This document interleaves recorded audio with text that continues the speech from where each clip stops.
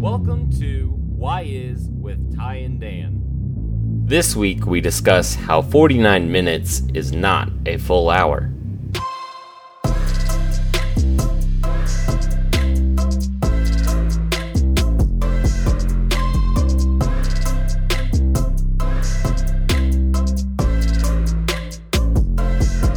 Hi, my name's Danny. Not Dan. What's up with that? Welcome to Why Is with Ty and Dan.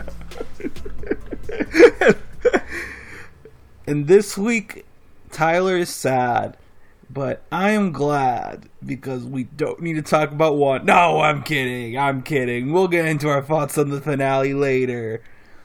But first, we have MCU news? Question mark? Because the one bit of news we have isn't really relevant to the MCU. But since we had no news, I figured, we'll talk about it, Makes sense. The Golden Globes were last Sunday, and as most people should know, and if they don't, the Golden Globes are a dumb organization that don't really matter. But they are a televised awards show, so I guess we should mention, we'll give them some legitimacy, but not too much, because I want to have it on the record that we're only talking about this because there's no actual MCU news. When the Oscars are around, if there are winners then, we'll actually talk about that even if there is MCU news, because they are actually, that's important. Well, to a degree, more than the Globes.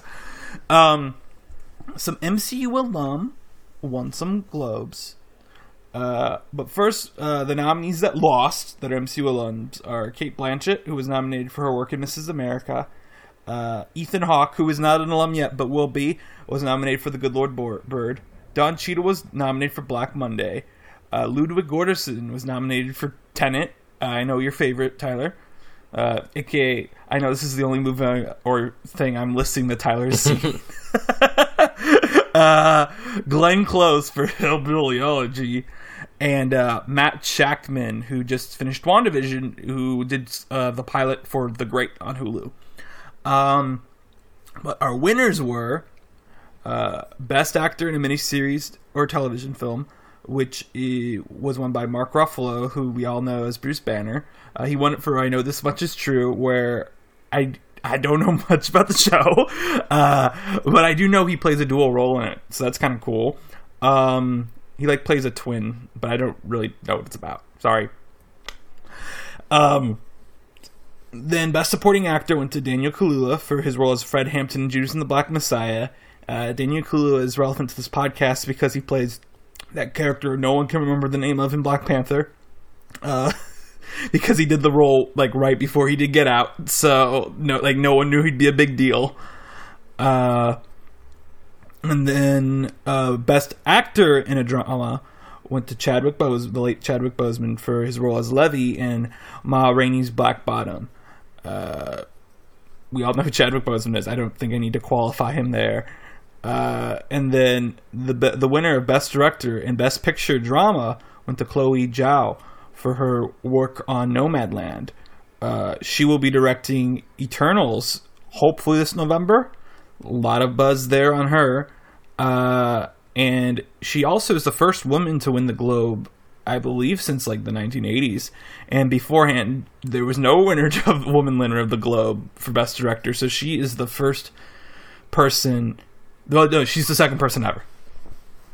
So Tyler, do you have any thoughts on these? I guess you like Tenet, right? Yeah, I like Tenet.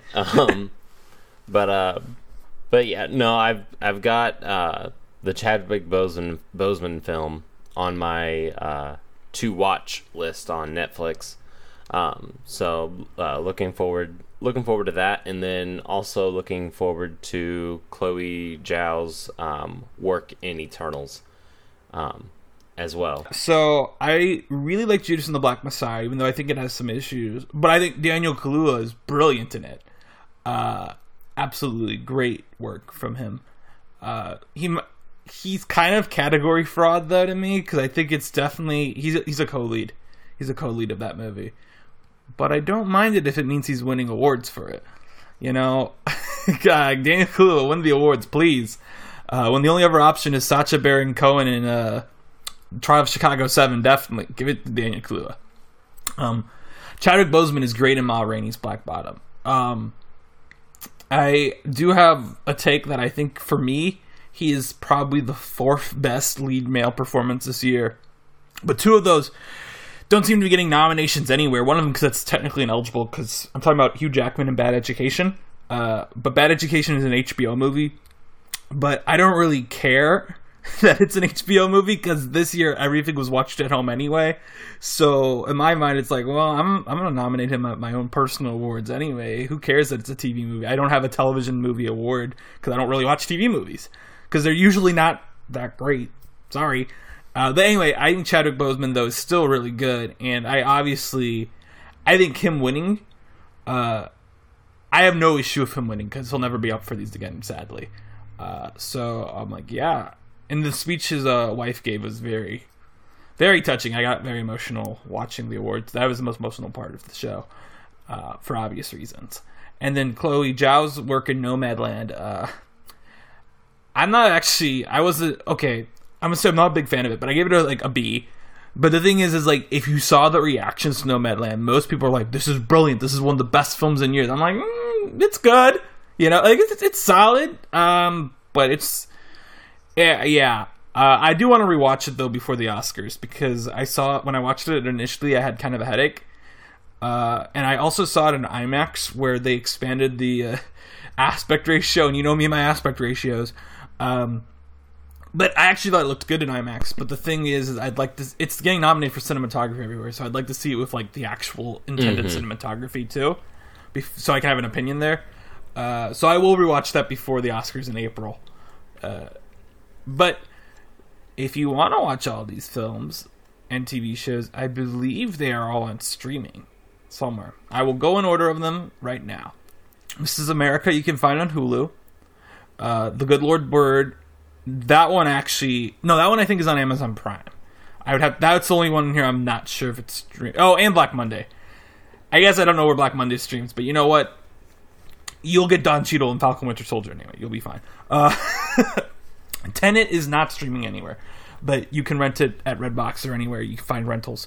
Hillbilly Elegy's on Netflix. I don't recommend it. The Great is on Hulu. I have no opinion on it. I Know This Much Is True, which is what Mark Ruffalo won for, is on HBO Max. Judas and the Black Messiah is on HBO Max for like a week. Then it's getting taken off. So if you want to catch that, you got to watch it very soon. Ma Rainey's Black Bottom is, as you mentioned, on Netflix. And Nomadland is actually on Hulu. So if you want to watch any of these movies, they're all pretty readily available. And if you want to watch these TV shows, I don't really know that much about that. But you can watch Mark Ruffalo's show, definitely. So that's kind of cool. I highly recommend Judas and the Black Messiah and Ma Rainey's Black Bottom. And for Nomadland, I wouldn't say necessarily recommend it, but it's probably worth watching just so you can be like in the conversation when this, because it's kind of the front runner to win like Best Picture and Best Director at the Oscars too. So it'd be nice to me. I'm always like, it's nice to know the winners before they win, because then you can actually have an opinion on, they deserved it, or and then also I kind of recommend, for the purpose of this podcast, Nomadland, because my basic takeaway from that in regards to Eternals is I have no idea how you go from a movie like Nomadland, and I haven't seen her other movie, The Rider. She has 3 movies, but her first one, I don't think anyone really knows. But The Rider is the one she did before Nomadland that got a lot of critics awards. But from what I know of her movies beforehand, none of them really scream sci-fi blockbuster.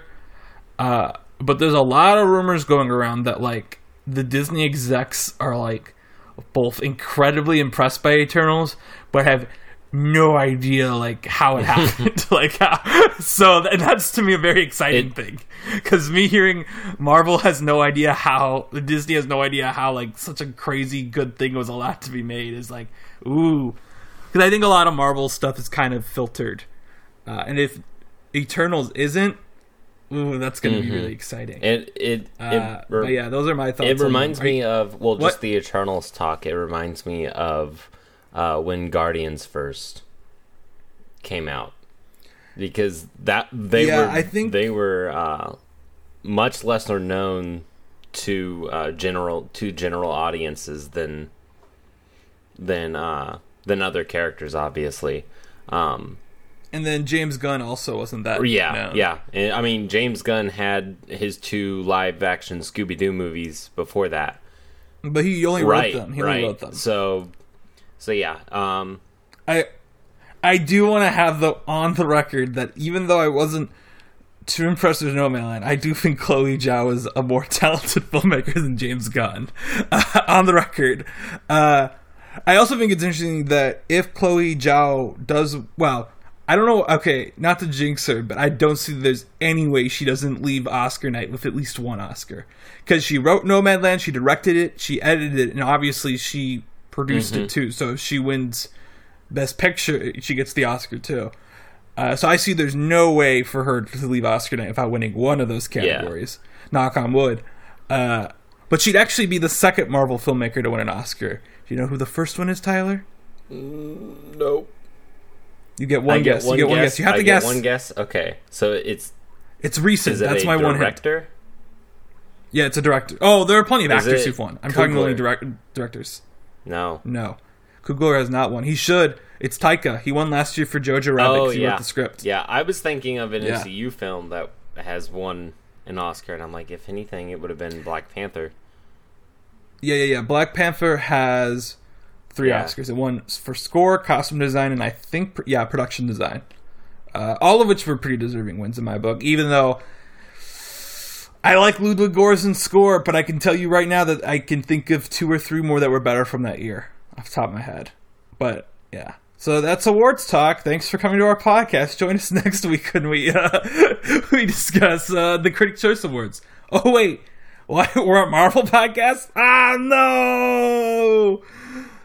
But let's go in the green room.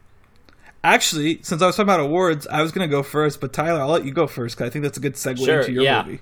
So the movie that I'm going to talk about has won over 199 awards. And that is...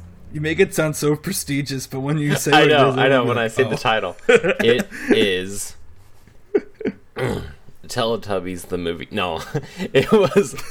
Oogie Loves and the Big Balloon Adventure. Have you ever heard about that movie?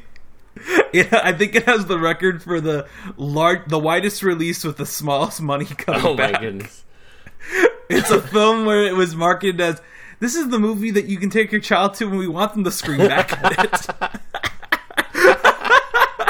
But anyway, so it's a Teletubbies ripoff. But anyway, so tell us about Teletubbies the movie. How was it? It was good. It was fantastic. No, I watched Lord of the Rings: Return of the King. Oh, that makes way more sense to have won that many awards than Teletubbies. So I'm gonna make this the least spoilery as possible, since I know, Danny, you really want to watch this still. So this movie has quite a lot going for it, and when it came out in 2003, and at that time I was in 4th grade, so I did not have the appreciation for this film as I do now rewatching it. Number one, despite it being a 2003 release, the CGI is not terrible. Now, I know this is something purely visual, but it can also be something that can pull the audience out of the story. And I say this because the CGI is extremely noticeable in The Fellowship of the Ring. It's easily forgiven. Well, if I may interrupt for a second, I do think... Sorry, I hate to be like... because you're not wrong, also.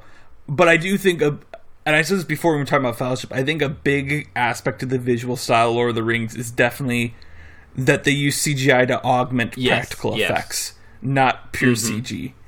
I'm sorry, you can keep going. I just wanted to mention that because I do think it's an important aspect when talking about those films. Like The Hobbit, where visuals. It was just pure CG. Yeah, that's why I think from what I've seen of Lord of the Rings, it actually holds up better than The Hobbit does visually. I do too. For me, at least.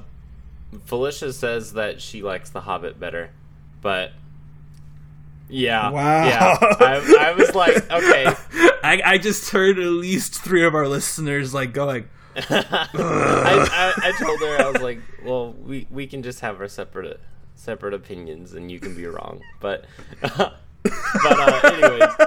All right, you can keep talking. Sorry. So yeah, I easily forgive like I'm especially thinking of the Tower of Isengard in the Fellowship, where it's noticeably CG as Saruman stands in front of it. But so there's a slight dissonance when I see that, but over like the story does really good throughout all three of the films of pulling me right back into the film, into the world. But I was really impressed with the CGI in Return of the King, being only 2 years after the release of Fellowship. And I also wanted to note that it even won an Oscar for Best Visual Effects. So the CGI also wasn't overbearing like the CGI in The Desolation of Smaug. I'm thinking of that barrel scene. Yeah. The GoPros. So yeah, all right. So that CGI rant is done. I wanted to get that out before moving on to my next point with the film. Even though the Lord of the Rings films were shot long before the Hobbit films were even produced, there's something else that makes these films stand out from the three films that followed them, and that's the acting and the camera work. And that's not to bash on the acting in The Hobbit. It's more of the acting style of The Hobbit, which is a much more modern style of acting, whereas the acting in the Lord of the Rings films was much more Shakespearean, but it wasn't the gaudy Shakespearean. You know what I'm saying? Like it's very like, believable. Yeah. I think Shakespearean acting, it's a different school of acting. That's all. And it fits really well with fantasy. It does, and I think this higher level of acting is deserved by the original text that this film adapts. These films also have a very good way of using the camera to build suspense in non-cliche ways. But to avoid that rabbit hole, I'll wrap it up here. Overall, this film is a very satisfying end to the Lord of the Rings films.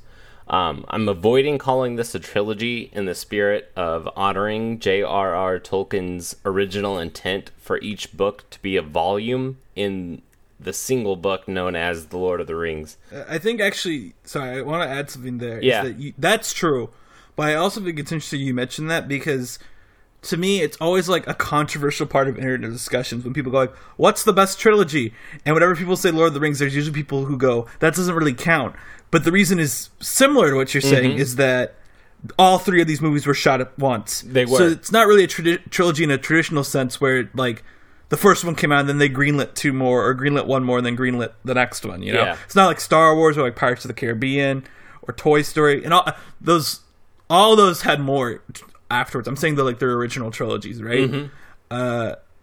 But yeah, that's why I'm saying. Like that's why to me it's like, yeah, I don't think Lord of the Rings counts as a trilogy either, just because of the film aspect. Yeah, but yeah, but there are parts, and a large vast of the internet would agree, of the ending that are super awkward and cheesy. But overall, this is a great film. I'm curious what I'll think whenever I watch it, because in my opinion, like, well, okay, I've always heard things about the end of Lord of the Rings. It's like it's over long, but you saying it's cheesy, I'm thinking of a particular scene. There's a particular. Oh well, I guess I'll see whenever I see it. The ending, it's good. Like the ending of the movie is good. We bring it close to all of the storylines. Unlike poor Darcy in WandaVision. Spoilers. But I honestly forgot Darcy was in the new WandaVision episode until like her name appeared in the credits, and I was like, "Oh yeah, she was here." But back to the green room. Anyway, so what did you watch this week? So I went to the movie theater, and that's actually very important for this, because I saw Raya and the Last Dragon. And before I get into it, and before I talk about the movie theater, I do want to apologize to the fictional character of Raya, because I've mentioned this movie several times on this podcast before in terms to how its success on Disney Plus Premium Access will determine Black Widow's release strategy, but I've constantly referred to it as Raya and the Last Dragon, but it's not. It is Raya and the Last Dragon. So, Princess Raya, I apologize for mispronouncing your name. It's been very ignorant of me. And the reason why it's important that I saw this in the theater is because it's $30 on Disney Plus, and I want to clarify to everyone listening that I did not spend $30 on a new movie, because that is stupid. Well, okay. It's dumb for a guy like me who's a single guy living alone. It's like, alright, what am I going to, like, why would I spend $30 on one movie? And first I'll give you my thoughts on the movie, and then I'll give you my thoughts on spending $30 on it. But spoiler alert, I don't think you should spend $30 on any movie. Like, it has nothing to do with if this movie's good or not. You should never spend $30 on one film. But, okay. So, so this is getting really good reviews. I was a bit more mixed on it. I think the animation is gorgeous. But that kind of goes without saying now for like every modern Disney animated movie, be it Walt Disney Animation, which this is, or Pixar. They clearly are heading beyond in like how they're doing their character animation. Although I will say so it's called Raya and the Last Dragon. So our main character is Raya, who's a princess. Although she's more like an action princess. She never like, which is fine. Like, you go Raya. But the other main character is the Last Dragon, whose name is Sisu, who's played by Awkwafina, who is coming to the MCU, so she's relevant to this podcast. So there was a lot of, I don't want to say controversy, but criticism when the first trailer came out. The second trailer. Because the first trailer just had Raya. It just kind of hinted like, ooh, there's going to be a dragon in this movie. Ooh. And they kept the dragon hidden. But then the second trailer revealed Sisu's character design. And it literally is like a dragon with like Elsa's face like pasted on its snout. Which is very like I like the character design besides the face. But what's weird is she also has a human form. And her human form's design is so much better. And it actually it works more with the film. I don't know why they didn't just take the face of her, because her human design face looks nothing like Elsa. I don't know why they didn't just take that face and paste it on the dragon. God, I think it would have looked better. It would have made more sense too. It would have made way more sense. And also I thought, okay, this is a side note. It's kind of, I don't think this is spoilery. Is like, you would think like a movie called Raya and the Last Dragon, you'd think the dragon would be a dragon for most of the runtime, but she probably spends half the runtime as a human, which is kind of weird. And it's not like she's cursed to become a human. She just goes in disguise as a human. That's just me being like, this is an animated movie. It's not like, my thought was, this reminds me of like a live action remake of the story. Because in the animated movie, she'd be a dragon the whole time. But in the live action remake, they'd want to save money on the CGI for the dragon. Right. So they turn her into a human for a lot of it. But that's just a really... But anyway, so my thought on the movie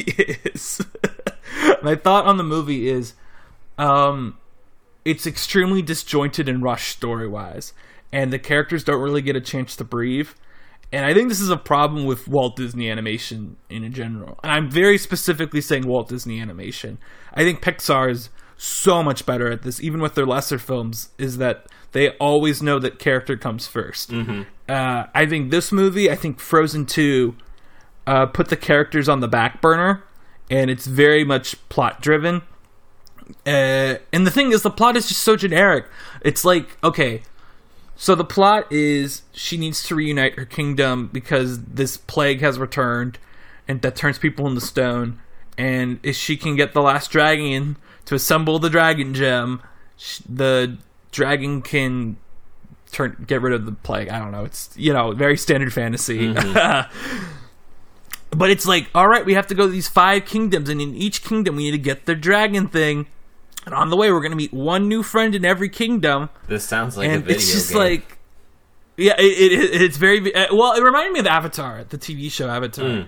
And a lot of that also had to do with the character design and world. But my thought was this would be a better TV show. Because all the only characters that get any actual, screen time are Raya and Sisu. And neither of them really do any... they don't... Aquafina and Kelly Marie Tran plays Raya. She does a great job too. They both do the best they can with their characters, but there's really nothing there because it's like an hour and 52 minutes, which is long for an animated movie in my opinion. But it's constantly rushing from place to place. There's no time for these characters to breathe. And yeah, I don't know. I didn't hate it. There's a lot of good stuff. The animation's good. The score is wonderful. And some of the action scenes are really good too. And as I said, I really did like Kelly Marie Tran and Aquafina in it. I do want to give like some stray observations though more.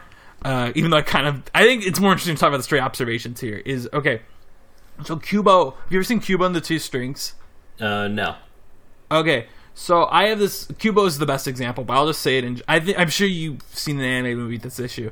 I think a lot of issue I have with American animated fantasy movies is, well, honestly, any animated movie that's American is sometimes the dialogue is so obnoxiously modern.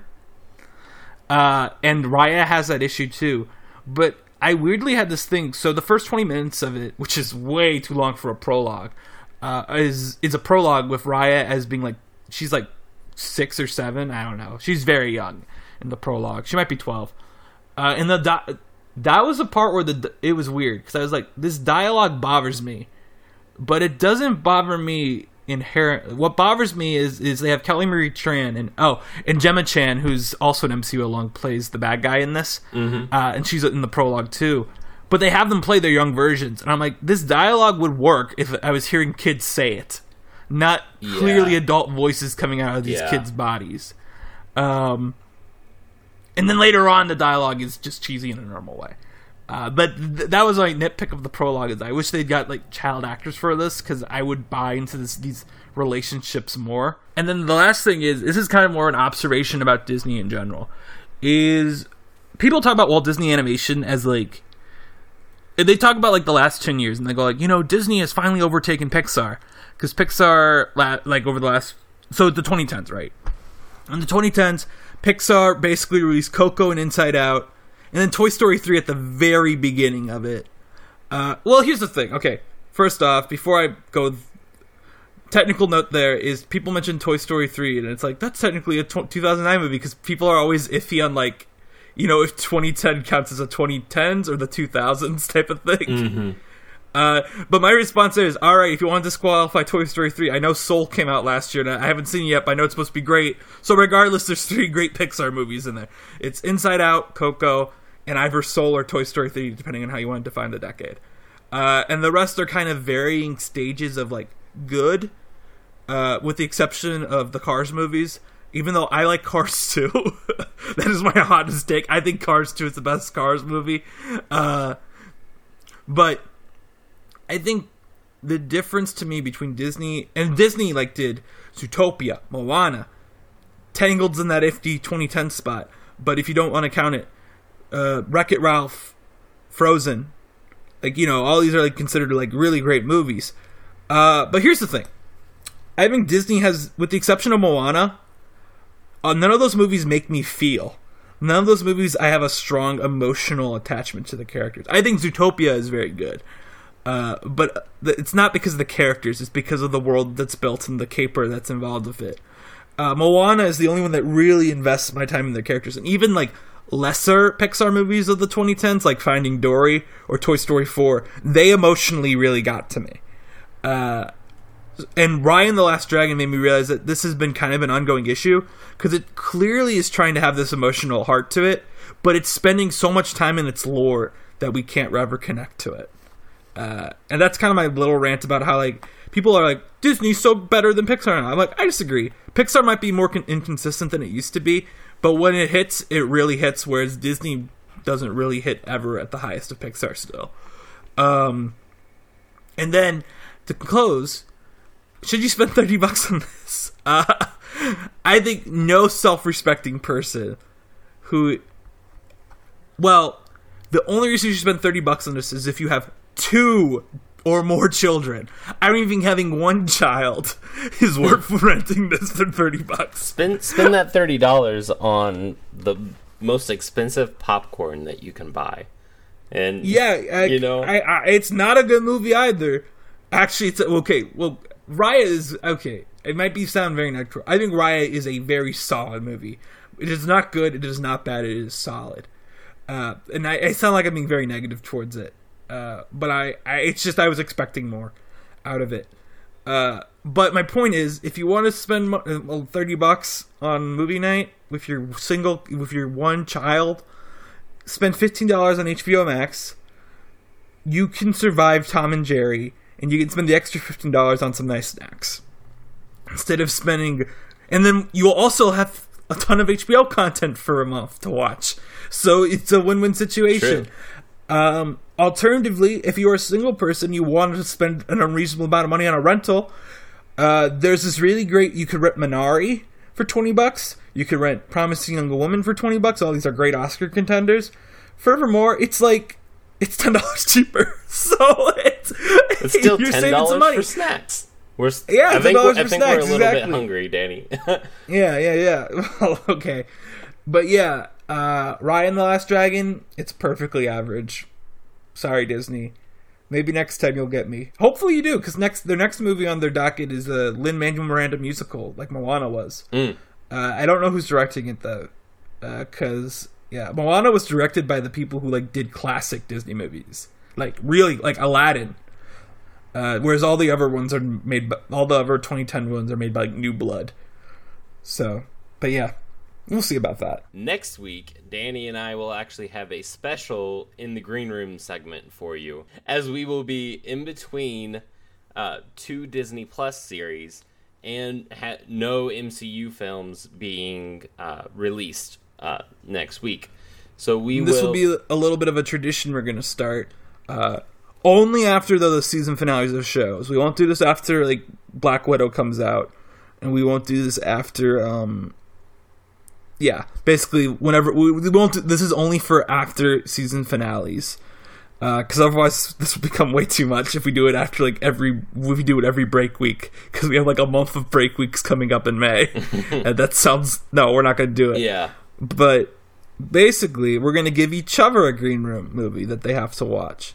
And I'll go first because, I know what you're going to give me, and I'm not too hyped about it. So I'm going to try to start on a good note. I'm giving Tyler the 2018 film Can You Ever Forgive Me, which is directed by Marielle Heller. I'm going to explain a bit what this movie is because, personally, in my opinion, if you're listening to this podcast and you have time, you might as well check up these movies because, for once, you'll actually be able to, follow along on our discussion of them, So Can You Ever Forgive Me? I'm recommending it to you because you told me a few weeks ago that you despise Melissa McCarthy. I just the acting. Well, I don't blame you for being kind of her comedy style is divisive. Mm-hmm. Can You Ever Forgive Me is a dramedy that she was Oscar nominated for. And it's about Lee Israel, it's a true story. She was a writer in the 90s who eventually discovered that people will spend a ton of money on memorabilia from writers. So she would forge letters from very famous writers and sell them at antique shops. And it's a crime movie about that. It's very good. But I think you'll really like it. It also has Richard E. Grant, who I had speculated would be in the WandaVision finale, but wasn't. But he'll still be in Loki, so you'll have a knowledge of why I'm excited to see him pop up in these. He's very good in it too. In my opinion, he should have won the Oscar. Melissa McCarthy would be my number 2 that year. I can't remember who would be number 1, but I remember I didn't think she should win, but I thought she was really great in it too. But it's a really good movie. Everyone should watch it, and Tyler, you're gonna have to watch it. This is a movie that, for the people listening, I know it's only up for rental. There's no streaming site for it, so Tyler's gonna have to rent it. But it's okay because I know he's giving me a movie I have to rent too. Yep. And I think I will regret renting this movie. But go on. Actually, I looked it up, and on Amazon Prime, this movie is $1 cheaper than Can You Ever Forgive Me? So yeah, well, Can You Ever Forgive Me is a much more recent movie, and it was it's good. Sorry. Okay, you know what? You've not even seen it. I will go into your movie with an empty mind. An open mind. I hope maybe an empty mind, you too. might need an empty mind. I will go into your movie with an open mind, but I think it's safe to say Can You Ever Forgive Me is more critically acclaimed than what you're going to give me. Yes, definitely. Danny, for your film next week, I give you the live-action Dr. Seuss's The Cat in the Hat, starring Mike Myers. I think it's great that I'm giving you a movie with an actor that you hate that I think you'll like, and you're like, well, I don't think Danny. Danny's never told me his opinion on Mike Myers, but I'm going to make him hate him. I think you'll be surprised at the bops in this film. Like, okay, it's very musical, very over the top, and I think you'll find an appreciation for it. I just want to have it on the record that we literally, at work this week, the live action Cat in the Hat movie came up, and several of my coworkers said it made them stop liking Dr. Seuss for 3 or 4 years. So good on you for picking a topical movie for me to start hating Dr. Seuss. Right? But yeah, no. I watched this. I actually saw this when it came out in theaters. I was like, I was 4th or 5th grade. I don't remember, but yeah, I saw it then, and you can appreciate it a lot more now than, I mean, kids would appreciate it, but you can appreciate the innuendos a lot more this time around. Yeah, that's what I want out of Dr. Seuss. Mike innuendos. Myers. It's Mike Myers. So you just, yeah. All right. So we will we'll see you next week. Yeah, if you listeners, you want to watch this stuff, yeah, go ahead. I highly recommend at least one of them. Tyler, do you highly recommend yours? I recommend mine if you have $30 and you're like, do I want to spend this on Raya and the Magic Dragon? Or I wish it was Raya and the Magic Dragon. I don't remember what it's called. Raya. It's okay. It's okay. Just go on. It doesn't matter. If you want to spend $3 on Dr. Seuss's Cat in the Hat, and then spend the other $27 of your $30 on snacks, on like a pizza or whatever, you know. Well, you know what? $27 definitely leaves room in the budget for booze. So maybe that is a good idea. Maybe. All right, so now we're gonna get to the center of our podcast. Spoiler alert, from this point on, we will be discussing the final episode of WandaVision and possible spoilers for future productions. We do not claim to have knowledge of said future spoilers, but will gladly take full credit if such come true. And this is the part where I say we're not going to talk about leaks, but there are no leaks to talk about because we finished the show. Yay! Right? Whoop, whoop. All right, so let's talk about the WandaVision series finale, which was conveniently titled the series finale. First, I liked we did this last week. We just kind of put our general thoughts on the table first. Because I feel like one thing we constantly do on this podcast that must be annoying to you guys, the listeners, is I go like, this really bothered me, but we'll talk about it later when we get to this point. I think it's better for us to lay it on the table, and then we can refer back. So, Tyler, you give your thoughts first, and I'll give my thoughts. The first time I watched this, on the day that it came out, and don't worry, I didn't stay up until, like, midnight release. I actually heard they released this, like, 10 minutes early. Oh. So, when people tried to watch it at the time it was supposed to, Disney Plus was already down. But, no, my general thoughts on the finale... I was really confused, not because of the plot, but I was really confused on how I felt about it after the first time that I watched it. Then I watched it a second time Friday night, and I realized that I was disappointed in various aspects of the show. It wasn't a major flop. It's definitely not on the bottom of, like, if I would rank MCU properties, you know, it's not on the bottom of that list. What? It's no Thor 2. Right. But so this is not the worst thing Darcy has been.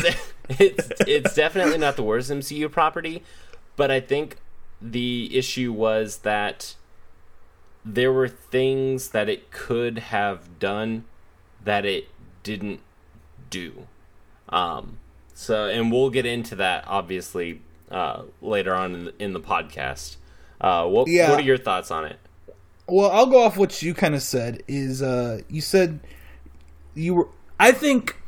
Okay, first, I think I agree with you in a way that this show did not turn out as good as I wanted it to be, but I also think its flaws are way more interesting to discuss than most bad MCU movies or most average MCU movies, because there's clearly a lot of great stuff here, whereas a lot of those other things are just like Thor 2. I'm like, I guess Tom Hiddleston's good in it. That's the best thing I could say about it. This had like really great moments in it and really good ideas in it. It's just some of the ideas weren't fleshed out right, in my opinion. Mm-hmm.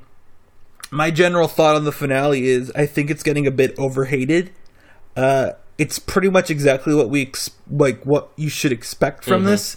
We just kept assuming that this show was going to be bigger in terms of lore, but it's not, and that's okay. But there are a lot of issues in the finale with me. My big take on it is everything that was wrong about the finale was something that I could see coming a couple episodes ago. Yeah. This would easily be a way this could derail, and it did derail in a way I kept assuming it could. And I think ultimately WandaVision as a show was a show that only cared about Wanda or Vision, and that is the biggest problem I could say with it, is that I think it let down every single side. This finale let down everyone except for Wanda and Vision. Mm-hmm.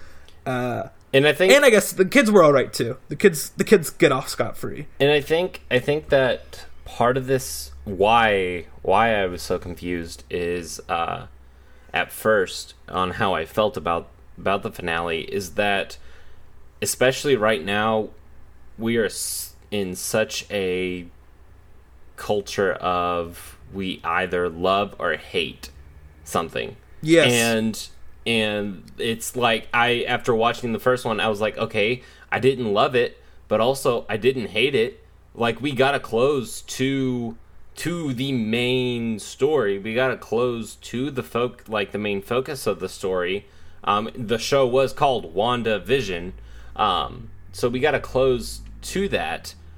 And, but also I don't hate it, but also I don't love it.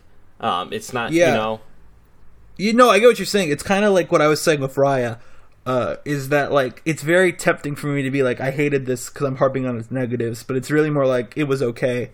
I think WandaVision is better than just okay. I'm curious to see how we'll all play in one sitting, because I want to do that actually right after we record. I want to sit down and just see how it plays as one long movie. I think that's also an issue with the finale plays like, in this, I'm actually cribbing this from somebody. Alan Sepinwall, who's a really famous, not really famous, but he's Rolling Stone's TV critic. I didn't read his finale review, but I saw the headline. I was like, yeah, that kind of checks out. Is that WandaVision's finale takes it from being a TV show that's proud of being a TV show to being a 6-hour long, even though it wasn't exactly 6-hour long, but like a movie as TV. And the thing is like, it's kind of disappointing, but it's also like, I don't know why I really expected it to be anything else. That's kind of the whole thing, is like, we kept talking about how this show is like, oh, it's dealing with so much stuff and it's going to be great. But really, it delivered exactly what I expected of it initially. And it did it really well. It's just that I was hoping it'd be more. And I also want to clarify one thing before we move on, is my disappointment really has nothing to do with the theories. My theories not coming true. It has more to do with how characters were written. Yeah. And how the story ultimately played out in a way that, in my opinion, did a disservice to most of the characters that were introduced here. And moreover, I think it did a disservice in doing this. It also... Okay, to be blunt, I did say Wanda and Vision, we got their ending that I wanted out of it. They were treated right by the finale. But I think that if you strengthen the cast around them, you strengthen them. And the show. You strengthen the whole show, and you strengthen their arcs. If we can understand, for example, if we can understand more where Monica's coming from, or even where Agatha is coming from, or where we have this mentioned here, we have Hayward. We're going to talk about Hayward very soon. If these people all felt like actual characters, instead of what they ultimately feel like, which is chess pieces for Wanda and Vision's development, it would be better.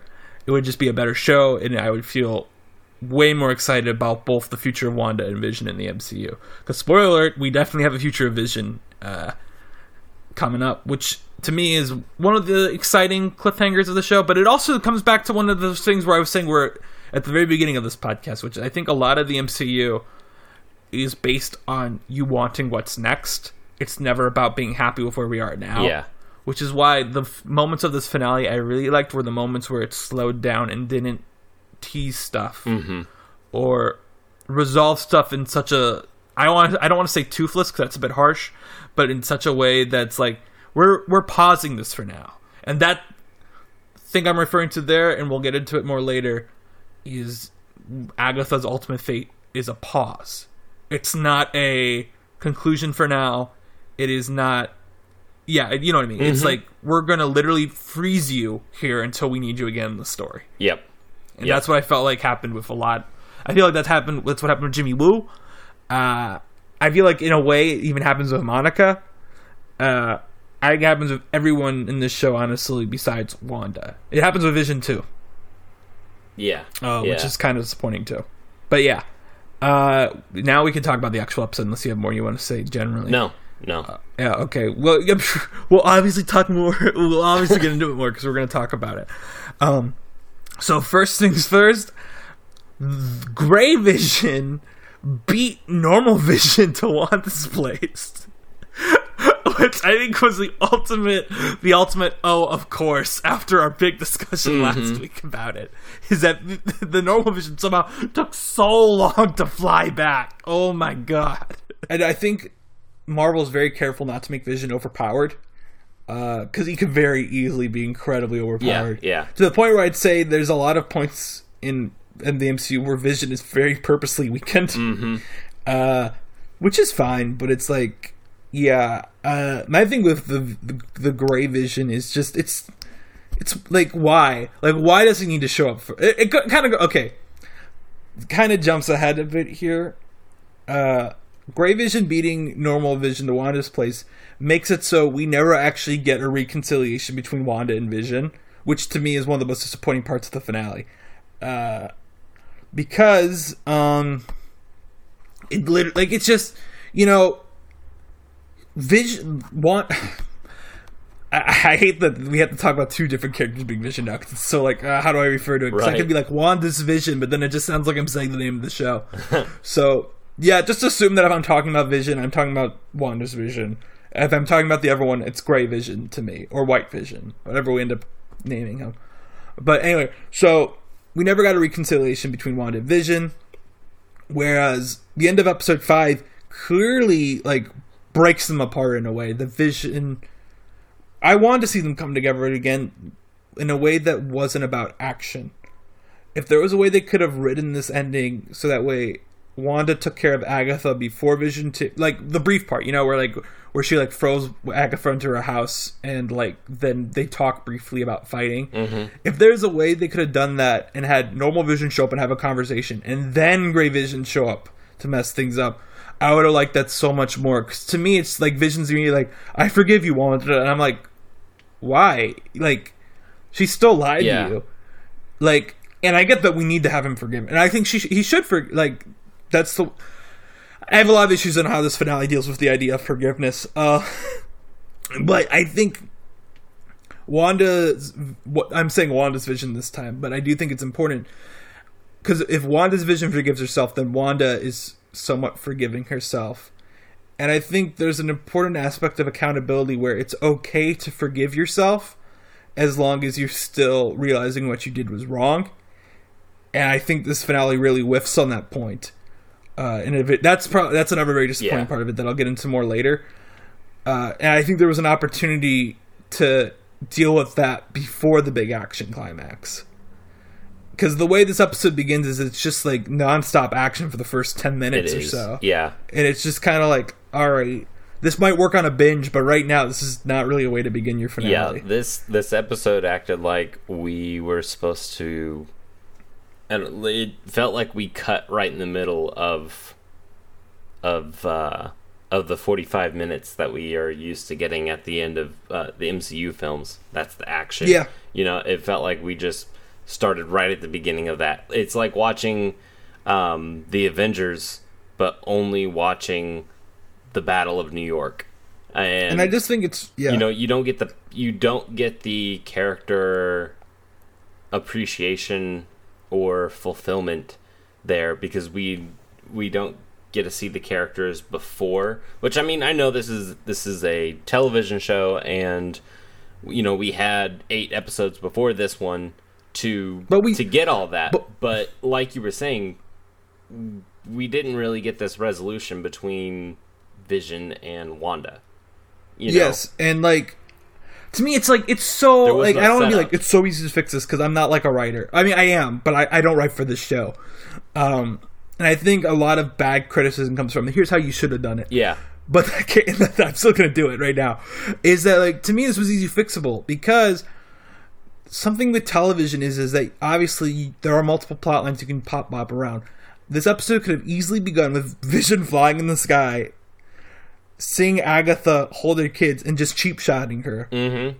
And it would have been fine, because I know people are like, oh, well, Wanda was just saved by Vision. That's problematic. I'm like, not really, because Wanda still solves everything later on. It's just a cheap shot that allows you to get that reconciliation and also, quick. Vision says, way back in Age of Ultron, which I know this isn't the same Vision, he says that he's on the side of life.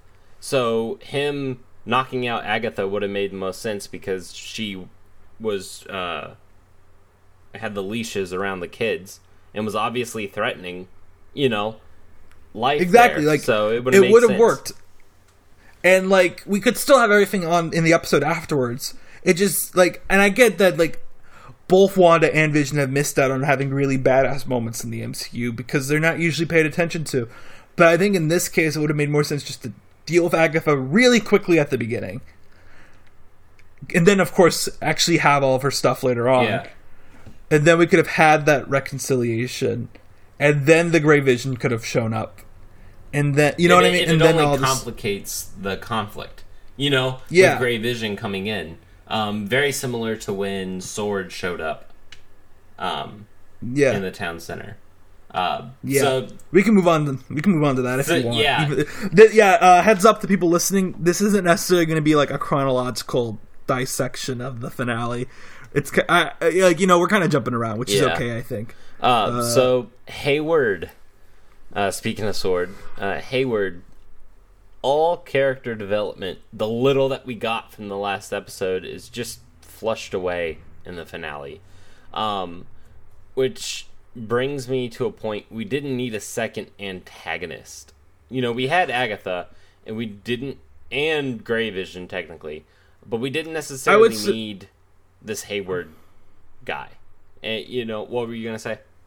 Well, I think... I don't want to say... I feel like saying throw away Hayward isn't necessarily the answer. No, and that's not I think he just needs to be... Yeah, I just think he needs to be severely more nuanced. He needs more nuance, right? Yeah. But you could say that about all these Sword characters, really. Well, this character could have been so much more. This series would have been a good way to examine the anti-superhero argument, which to this point we've really only got from Zemo in Civil War. And this show could have examined heavy topics like prejudice, which is something very relevant today, and the human condition.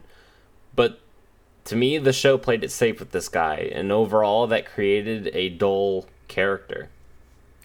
I would say well, I don't want to be like, it's something where like, it's one of those things where I was saying earlier is like, all the issues with this finale was stuff that I saw coming, and with him, he was like, since the beginning.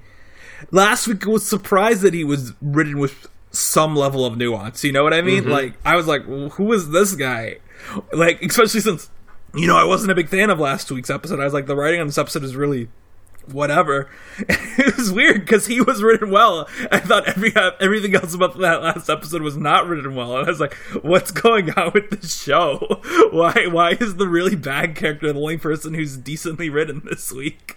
But anyway, but yeah, I agree to an extent. I think, well, I don't think the show needs a second antagonist, but I don't think it's necessarily a bad thing. No. I will say, well, I don't know. I have something else I could say that's related to that, but it has to do with your next point. But I think it's more funny, like, how over the top. At this point, Hayward was just funny in this finale to me of how bad he was. It's one of those things where it's like a train wreck of a character where I was like, whatever now. You're trying to shoot kids? Like, what? Like, yeah. Why would you do that on any level? Like, I don't care if these kids are super powered and taking your guns away. Like, they're children. What are you doing? And, like, the other thing I want to point out is I think it's pretty funny that Josh Stamberg, the actor that plays Hayward, who seems to be, I've looked at his IMDb page, he's a pretty prolific TV actor.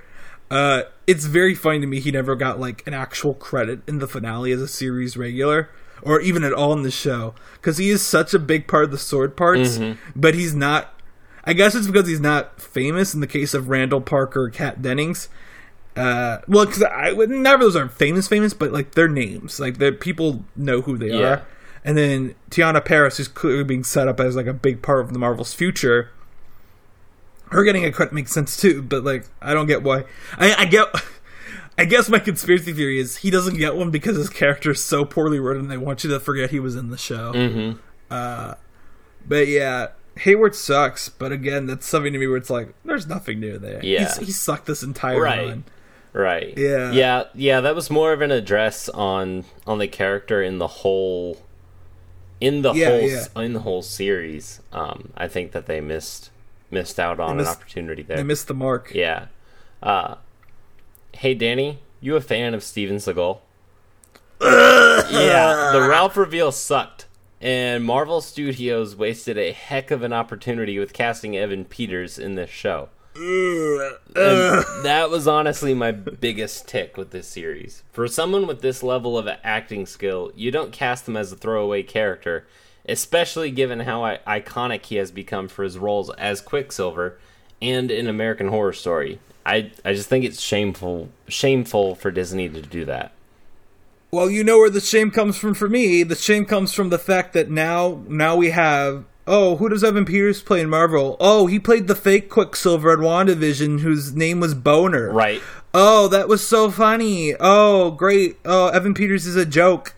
And people who liked it's unnecessary. Like, you know, if you wanted to do this twist where, like, oh, he's some rando who got Quicksilver's powers, you don't cast Evan Peters, you cast some rando. Yeah. Like, it's very deliberately a troll of the fan base in a way. And I know a lot of people have been, like, people who defend this are like, it's kind of like the Mandarin in Iron Man 3. Like, no, it's not. Because the thing with it gets me so mad. I try not to care that much about this stuff, but what we have here is what I've been saying ever since the possibility came up in the 6th episode of this show, is that you cast Evan. The whole reason Evan Peters is in the show is to recodify his casting as Quicksilver as the fake one. That is why he's in this show. It is so people will watch Days of Future Past and be like, well, that's the fake Quicksilver from the Marvel stuff. It's ridiculous. It's rude. I think it's not even rude. It's just, it's morally wrong from Disney as a standpoint to do this. And there are other things Disney does that are morally wrong. That's a big thing too. Is like me being like, how dare they do this with this actor in WandaVision is ridiculous when, like, they just closed an entire animation studio in the middle of a pandemic after they raised the salaries of their execs. Like, stuff like that. Like, Disney's a horrible company regardless. But to me, it's just like, this is just, like, part of the problem. And it's impossible to ignore it. That will forever be the biggest mark against WandaVision to me, is that we have the cliffhanger of episode 5 that got everyone excited that X-Men stuff was going to be integrated in the MCU, when we know it's going to be integrated anyway with Deadpool 3. Like, it's going to happen. But instead they just threw it away to make a dumb joke. And they didn't need to. They could have done this whole story with it still being Evan Peters from the multiverse. They could have done this whole story with it being a different actor. They could have done this whole story if it just being something Agatha conjured with Aaron Taylor Johnson. They just did it with Evan Peters to say, basically, F you, X-Men fans. Yeah. It gets me so mad. Yeah. As an X-Men, I'm not even a huge X-Men fan too. It's like I liked some of the movies, but my last thing I'll say on it is my mom doesn't have Disney Plus, and I was going to, when Evan Peters showed up, I was really excited that when it was over, I was going to be like, all right, once we're all vaccinated, Mom, I'll come back and we'll binge it, because I know she likes Evan Peters' X-Men role in X-Men, and now I'm like, I'll never ever watch this show because it is just, I don't want to be like it's disrespectful to the character and the actor, because it is, but that's not why it's an issue. The issue is that it just tells you that if you like the X-Men movies, you're that's basically it. It's like, you're dumb. Like, how dare you like those X-Men movies? They're not real Marvel. That's my takeaway from Evan Peters casting. Yeah, in this. well, and it also shines a light on before WandaVision was released on Disney Plus. Disney Plus brought the majority of the Fox X-Men films over to their platform, because now... Yeah, pretty much all except for the R-rated ones, yeah, and Dark Phoenix and New Mutants because of licensing rights stuff. issues at the moment. So like in doing that, I thought, and they called it Marvel Legacy, I was like, it's nice to not necessarily say, well, these are all connected, because I don't think that we need to have every superhero film ever made be connected. Of course, I agree. But because I think we need to appreciate them for what they were, or what they were/are, and so I think I thought that's really nice that they brought these X-Men films in here, and people can start to get familiar with these characters before they're introduced into the MCU. We can get a general idea of who Nightcrawler is. We can understand the feud between Magneto and Professor X. We know who Wolverine is, obviously. So I thought that was nice. But now that they cast Evan Peters as Quicksilver, and then he just turned out to be Ralph, who was a nobody, it's almost, it's just like, well, then what was the point of bringing over these films? I don't know. The point is because they want to add value to their streaming service and have people be like, well, we have the bad Marvel movies too, even though they're not bad movies. That's it. Yeah. And the thing is like, you could do this whole story, have him be at the end revealed to be Peter Maximoff, and have him go back to his home universe when the hex disappears. Mm-hmm. That's it. Like, that's literally all you need to do. Like, it's fine. And here's the thing also is like, okay, so the Ralph reveal, right? So let's talk a bit on the reveal too, even though like it just gets missed opportunity here is, okay, let's say you want to do this awful idea of, we're going to cast Evan Peters as a nobody who randomly Agatha gives speed abilities to after brainwashing him. Why doesn't he help in the action climax then? Yeah. Like, why does he just disappear after that joke? We know he has speed powers. And clearly they have some relevance because what's-his-face has what's the kid with the power? I can never remember which kid has which power. Sorry, Billy and Tommy. One of them has super speed. So clearly the power would still probably work in this universe. So why isn't he like, you brainwashed me, Agatha, I want to fight too, even if you aren't Peter Maximoff. Yeah. It's just like, literally, we're going to make a dumb joke out of Evan Peters, and then we're not even going to let him do something with make a dumb joke.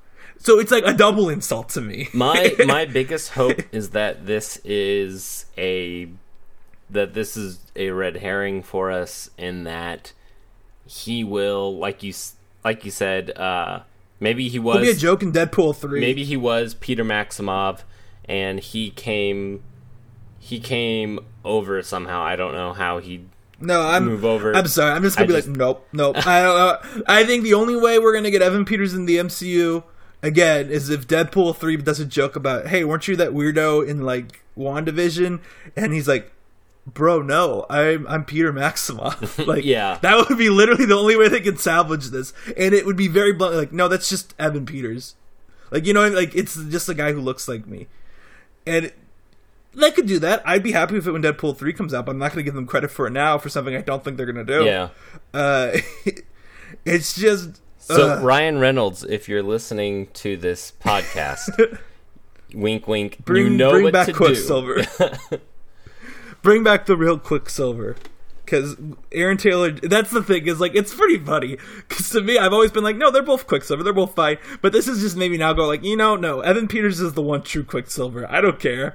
Sorry, now I hate Aaron Taylor Johnson. Good job, Disney. You did that for me. All right, so out of spite, now I hate Aaron Taylor Johnson's Quicksilver. Now it's time for the segment of our show known as I Spy with My Little Eye, a beam of energy shooting into the sky. We get this when Wanda first tries to dissolve the Hex. I have to ask, because the MCU does this so much, of shooting beams of energy up into the sky to show the importance of an action. On a scale of 1 to 5, what did you rate it? I think it's funny you mentioned this because one of my websites I'm on, there's always been a meme about sky beams. Yeah. And here we had one. I don't know what I'd rate it. I would say I give, on the scale of 1 to 5, I give the one in Man of Steel a 7. That's the best sky beam. I'm sorry, it is. Sorry, Marvel. Next time hire Zack Snyder if you want some cool sky beams. Yikes. I don't have much to say about that sky was more of a beam. joke Sorry. segment anyway, so then I thought there was a nice parallel with The Incredibles as the family prepares to fight Sword in the town center. Yeah, I really like that too.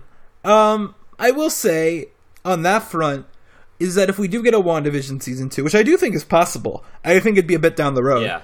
Because I think the post-credit scene implies that Doctor Strange 2 is about Wanda trying to find her kids in the multiverse, which is fine. I think it's cool. I don't know how... I think that should be her story, not Doctor Strange's, but okay, sure, whatever. But that to me would imply that after... It'd be what I said last week, is she rescues her kids, and then WandaVision season 2 is about her meeting Ray Vision and getting that family dynamic back together. Which I'd be down... I really actually like The Incredibles. I think as I said, I think I've made mentions. No, I mentioned it's about something else. I mentioned it about how the dash scene in The Incredibles is really great. I think it's pretty weird how The Incredibles had like so much cultural impact on our generation, and yet none of these superhero movies have even tried to replicate it. Yeah. I think the idea of having young kids be superheroes is so fun. I think Shazam comes close, the DC movie Shazam, but even then it's like they become adults when they're being superheroes. I think the idea of these kids being superheroes is so fun, and I wish we had more of it. And actually, related to kids, before we move on, can we talk about something we don't have in the notes? Yeah. I just remember there was one scene in this episode I really liked that we don't have mentioned, and it's the scene where Agatha releases the townspeople from Wanda's spell. Mm-hmm. I really like that scene, and I bring it up because I mentioned Dottie's being like, I haven't seen my kid in so long. Can you please just let her out and give her a storyline? And I'm like, man, this is so messed up. She's begging for her kid to be brainwashed just so she could see her more. Right. That's amazing. Like, wow. Like, and I liked that aspect of the finale a ton. That's the thing. I liked the finale, the part of the finale that actually felt like it was about the finale. Like it pulled stuff together. Mm-hmm. Whereas as much as I like the White Vision stuff, I don't really think... Okay. I think it is relevant, but it was all seeded last episode, is my point. Whereas this stuff has been brewing for a while, and I wasn't actually expecting much time with the townspeople in this episode. So the fact that we got it then, and I felt like it was handled well then compared to the end of the episode, which we'll talk about in a bit, but I thought that sequence was really well handled, and I really liked it. Although I thought it was kind of ridiculous for them to be like, right, how dare you do this one? And they like start crowding in on her. I'm like, okay, what are you gonna do to her? Like, do you guys think you can stop her from what you've seen her do? But I don't know. That was a good scene, and I liked it. Right. And I brought it up because it reminded me of what you said about the kids in The Incredibles. Yeah. But yeah, I think we can all we can all safely say that we were all trolled by Paul Bettany. I appreciate him. I appreciate being trolled. Yeah. A lot of people were mad about that, but I'm just kind of like, I'm okay with it. I think the fact that he decided to go off and make everyone be like, ooh, wonder who the person is, and they coupled it with everyone coupled it with the quote, and I'm doing an air quote right now, guys. That Liv Olfen said there was something on the level of Luke Skywalker and Mandalorian in this. When if you actually read that article, what someone said, they asked her, is there something on the question was, is there something like on the level of Luke Skywalker and Mandalorian? And her response was, I think there'll be a lot of things fans will be surprised by in the show. She doesn't commit to there being something general. On that level. Yeah. So that's not, and if there was, I would say that in theory it was the Evan Peters appearance, even though the ending obviously completely took the sales out of that. But it was a big deal when it happened. And I'd even say even Grey Vision kind of counts for that too, because for comic fans, I think Grey Vision popping up was a big pull that people weren't expecting. And I liked Paul Bettany. I like Paul Bettany trolling it, and I think going on with Paul Bettany's troll, I think we should talk briefly about. And I mentioned this in my follow-up thing with the episode. Is I'm not disappointed by this show because it didn't satisfy my theories, and I think it's a shame that Matt Shakman, the guy who directed all these episodes, kind of went on an apology tour beforehand for this, because he was I think a lot of people might be disappointed by this because it's not going to satisfy all the theories, but we're always talking about Wanda and grief and loss, and I'm critiquing this finale in the sense that I think it doesn't necessarily do that well, but I don't want to critique it because, say, with the exception of my thing about Evan Peters, but that's more due to I don't get the casting on it, because if you want to do that, as I said before, if you want to do that storyline, you could cast somebody new, and I would have been okay with it. But anyway, we were always telling this. My issue is more with the execution of the stuff. No offense, Tyler. Are you really angry at this show because we didn't get Mephisto? I don't like. No, no. Yeah. That's the thing. Is I want you to have that on the record too. I don't want people to be listening to this and be like, Tyler just doesn't like it because he didn't get Mephisto. No, it's the characters who were on screen were not properly developed. Yeah, that's my thing. Yeah, my biggest peeve with it. So and I'm not mad that Paul Bettany trolled all of us. I think it's funny because of how many theories came out of this. We dedicated 20 minutes of this show breaking down possibilities. Right. So. Do I think that it would have been cool to have some of these theories come in or come true? Yeah, I think that would have been cool. But also, I'm okay with with what we got, because it's not like we were promised. It's not like they said before this show came out that you are going to get Mephisto. We are finally going to see Mephisto. People just assumed, just started guessing because of the Loki trailer. Because that's really it. It was the Loki trailer. And on a less extreme thing, did I want to see Baron Mordo? Maybe, but I'm okay with also Agatha being her own independent actor in this. Yeah, that's fine. I think that's really good too. That that we that Agatha didn't necessarily need another person that already existed to bring her into the into the fold. I think the finale does do Agatha dirty a little bit, but for the most part, Catherine Hahn does a good job of it, and her ending very blatantly implies that we haven't seen the last of her. So I'm okay with it as long as they develop her more in the future. For example, if we do get a WandaVision Season 2, they better bring back Catherine Hahn one way or the other. Yeah. Hopefully as Agatha, not as Agnes. But yeah. We can move on, though. So speaking of Paul Bettany, the Vision versus Grey Vision was the most Vision-esque battle of the minds moment we all deserved. It was actually refreshing that their conflict was resolved with discussion rather than just punching and flying for 45 minutes. I will say, I actually didn't mind, though, the punching and flying. A lot of people were like, ugh, Yeah. how dare we get this MCU action?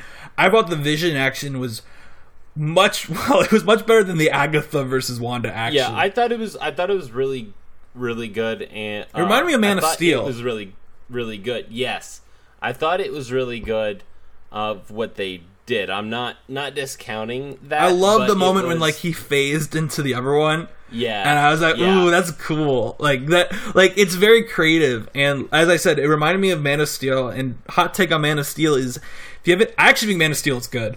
It's after Man of Steel that the DC movies kind of go off the rails. But Man of Steel was a good start that had a good foundation they could have built off of, and then they didn't. And I think the action in Man of Steel, particularly the Smallville fight, is great. So this reminded me of the Smallville fight is a compliment. Like, that is, like, by far, like, one of the biggest compliments I can give a superhero action scene is it reminds me of the Smallville fight in Man of Steel. I actually wouldn't have minded a bit more. Not a lot more. It was starting to strain a bit, but I wouldn't have minded a bit more, like, flying around action and chasing each other, like, weaving and dodging. I think stuff like that is really cool. Yeah, and that's something that we've not necessarily got. Well, okay, we've got quite a bit of Vision flying around and doing Vision is superhero great combat. in Age of Ultron. But- his action in Age of Ultron is incredible. Yeah, but it's a lot of it's more of the same. Yeah. And in this one, it was much more varied, and also he didn't forget to use his powers. Yes. Although I gotta say, I love that he was able to way fly all earlier in around the Westview show. fighting Grey Vision, but when it comes to, like, I gotta go meet my wife, it took him 2 episodes. priorities, I guess. I don't know. I'm gonna tell you right now, I think ship Vision times Grey Vision, 100%. They're great pairing, and I like that I really did like the discussion too. I didn't mention that the discussion was really great. I like the philosophical stuff. I think Vision is he's kind of like it's kind of one of those things where, to bring it up, to kind of get to a sad part for a second, then I'll bring back to the show. It kind of reminds me in a way of how bummed I am that we won't see more of T'Challa, because I think Marvel is very lacking in serious characters in a lot of sense. Yeah. I think T'Challa was one, and I think Vision is another. And I like that Vision is willing to talk out his thoughts all the time. And I like that about T'Challa too, which is why I won't talk about Black Panther 2, but it's something where it's still like, I don't know how you continue. He's the glue. He is the glue there. Exactly. That makes that cast work, because he is very serious. But anyway, I liked having Vision sit down with another Vision and be like, hey, please don't kill me. It doesn't make any sense for you to kill me. And Vision's like, oh, okay. All right. Let's be philosophical about this. It was also very fitting for that character, too. So it'll be interesting to see what Grey Vision will do now, because he just says, I'm Vision, and he flies away. Yeah, I was surprised he wasn't in post-credits scene, in all honesty. Yeah. Maybe he'll be the post-credits scene in Doctor Strange too, which would make sense, but I don't know. Here's my thing. Here's the thing with Grey Vision is, like, I think it's interesting because I felt kind of like last week he might be used as, like, a cop-out, so that way we still have Paul Bettany in the MCU. But I don't mind how this story ended emotionally, because I think it ends with Wanda believing that Grey Vision's gone. Like, Vision killed him, you know what I mean? Like, it's left ambiguous to the point where I think Wanda's arc here still plays out the way it should. I like Paul Bettany enough for him to still stick around. And I'm curious to see what they do with him next. There's a lot of options they could use with Grey Vision. And I would actually hope he shows up in something again before he reunites with Wanda. I would want to see him on his own first. But yeah. Speaking of Wanda, how did she have time to cast the runes on the inside of the Hex? And how did she have the knowledge to cast them? Because, like, when she learns about runes, it's when she's in the basement with Agatha. And then when she, like, from there on, she's constantly by Agatha. Like, so Anyways, I don't know. I literally don't have thoughts on this. It's like, I guess you could say like, it's one of those things where it's a plot hole, but I don't care. Like it happened. This isn't me attacking you, Tyler. It's just, to me, it's like, yeah, I guess. It's kind of like last week, where we were like, wait, why did Vision really buy like a place for them in New Jersey? That makes no sense. But I guess he did, and it's like, okay, they're like, yeah, you're right, but yeah, I felt like it was more just whatever. Convenient writing, I think is what it was. But no, yeah, you're probably right. It's just, to me, it's like, yeah, I guess it's an issue with the writing, but there are bigger issues that I have here. So it's just like, okay, whatever, I'll accept it. I think this is more about execution than anything else. I revert back to my friend Filmquit Hulk, who, again, he writes about WandaVision. I haven't read his stuff on WandaVision yet, though. But I remember he wrote about Korra, Legend of Korra. And Legend of Korra, I'll give you a quick summary of his thoughts on it. Well, and my thoughts kind of parallel them even before I read it, is that season 1 and 2 of Korra are really bad, and then season 3 is suddenly really good. It's very weird. Like, I haven't got to season 4 yet, but season 3 is very good. And season 1 is 12 episodes. Season 2, which is the worst of the two, is 14 episodes. And season 3 is 13 episodes. It's all about execution. They all have the same amount of characters in them. So it really has nothing to do... Like, time won't fix these things. My question to you is more like, Darcy's story needs a conclusion. My response to you is, does the story of WandaVision need Darcy? No, it doesn't. We could cut her. Right. You could replace her with a nobody. Same with Jimmy Woo. I like Randall Park and Kat Dennings being in this, but did we need them? No. Mm-hmm. We could cut them from the story entirely, keep half-hour-long episodes, and get a better story out of it. It has nothing to do with that, like... Do I feel like these actors were misserved? Sure. Do I think they were they were misserved in a way they wasted their time with the show, other than them getting exposure and money for it? I don't necessarily think artistically I can say that we needed Jimmy Woo and Darcy in the story. And Monica for that point, which we can move on to for your next point. Yeah. No, that's a good point. Monica's grief needed to be more exposed. For Marvel to bring in a new superhero, who has ties to S.W.O.R.D., the Skrulls, Captain Marvel, and now Wanda, they sure did not build that character appropriately for future films. I'm really glad we got dialogue between Wanda and Monica beyond the initial nod from Wanda after Agatha's defeat. Not that the dialogue was great, but I would say the dialogue not being great is an understatement. They did Monica incredibly dirty. I assume the entire time we've had Monica in this show that she was in it for a reason. If this was always the plan of what she was going to be, they shouldn't have put her in this show. They should have found a way to tell the story without Monica, because it is such a disservice to her as a character. It's a disservice to Teyonah Parris that she was given these lines on set after being told she was going to be a big new Marvel superhero, and we expected a payoff that never happened. I remember saying in episode 5 that this could have an emotionally powerful ending with Monica talking Wanda down, as Monica is... I don't want to say she's the deuteragonist, because that is Vision in the show, but Monica should be the third most important person in the show. She anchors the entire S.W.O.R.D. subplot, which sucks, with the exception of her, but yet she never develops. We never get the payoff. She doesn't do anything in the finale besides save Wanda's kids and reveal Ralph.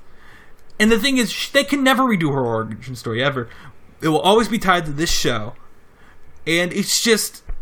So let's say okay, going back to my parents, right? Because I like using because my mom in particular, I think, likes Marvel movies a lot. My dad's a bit more mixed on them. I remember I actually want to share my dad's opinion on Spider-Man Far From Home. I remember we left the theater and I didn't like it either, but my dad's response was like, I think I'm just done with these movies after this. I'm never going to watch another one of these again other than Black Panther 2. He hated it so much, but then... The funny thing about that is, like, the next day, my brother showed him Ant-Man and the Wasp on Netflix, And he was like, "Oh, that was pretty good, actually. I liked Michael Douglas and Michelle Pfeiffer being in it." So I guess my dad isn't over with MCU yet. But anyway, my point is, my dad actually liked, and we watched during the quarantine when I went home. I watched Captain Marvel with them, and my parents both liked it way more than I did. And I think to the point where they'll go see Captain Marvel too. Yeah. But now it's like they'll see Monica and they'll be like, "Ooh, I want to see her origin story." And it's like, okay, it's in WandaVision, but like, if you liked her, like, if she's great in Captain Marvel, that's not going to change that she's terrible in this show. Like, you know, they're never going to be able to redo her origin story. And if people want to go back and refer to it, they're going to have to watch a show where she has no agency for herself other than, I must defend this woman who I barely know because she's sad too. Okay, this is another thing too, is like,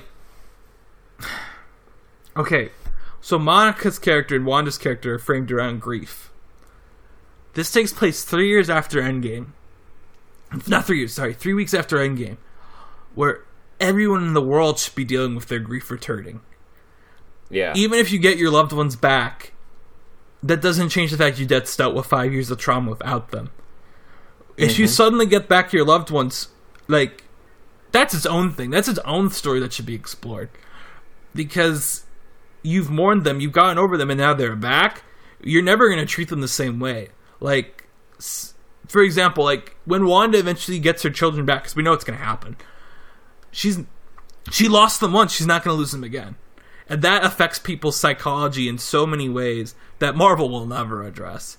And to me, it's just so insulting for Monica to be like, they'll never understand oh, that line is so bad. They'll never understand the sacrifice you had to make. I'm like, do they?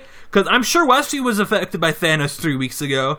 So now they got people back. They've been doing, like, okay, so Dottie, right? Like, Dottie, we hear that, sure, what if her daughter was snapped away by Thanos and she just got her back? And then immediately this person came into her town and brainwashed everyone. And Monica is trying to give Wanda the write-off.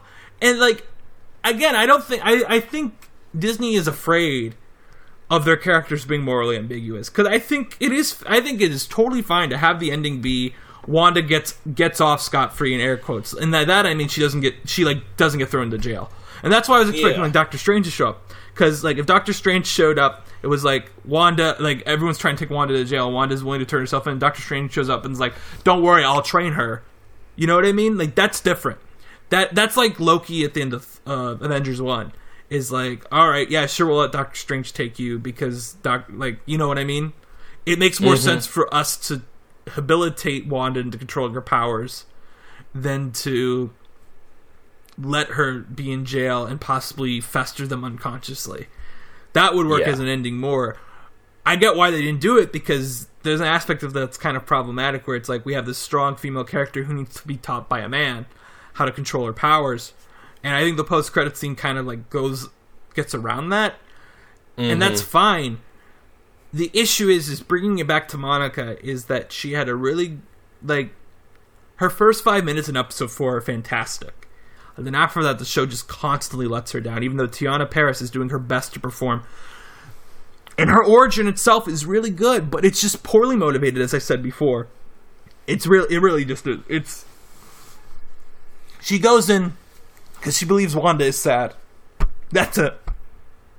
And she doesn't even talk her down ever. She's just there to be like, Wanda, don't feel bad about this. And it's like, I can't remember. It's like Wanda's like, they'll never know what much you sacrifice. And Wanda's like, that they don't have to understand or something like that. I'm like, or they'll never try. And it's like, they shouldn't try.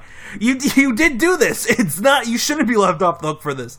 We can still like you and sympathize with what you did. But what you did is still morally awful. Right. Even if it wasn't We can an understand what you did, but that doesn't make what you did, like, good. Yeah. Like, yeah. Like, you should feel bad for what you did. And that should be the motivator for you trying to train yourself into knowing your powers more. So you don't do something like that again. Instead, it's whatever. And the thing is like, we get our hero character of Monica going like, yeah, Wanda, you go, girl. No! Like, especially when, like, that is what Monica does in this finale. It's garbage. And it's an insult. And I hope Monica is treated well in Captain Marvel, too. I fear that she isn't, because it's ultimately going to be Brie Larson's movie, which it should be, because it's Captain Marvel 2. It's not Photon the movie. And I think there is something to say, and I'll say it briefly, because as a white guy, I'm not the authority here, and I'm sure there'll be better think pieces about this out there.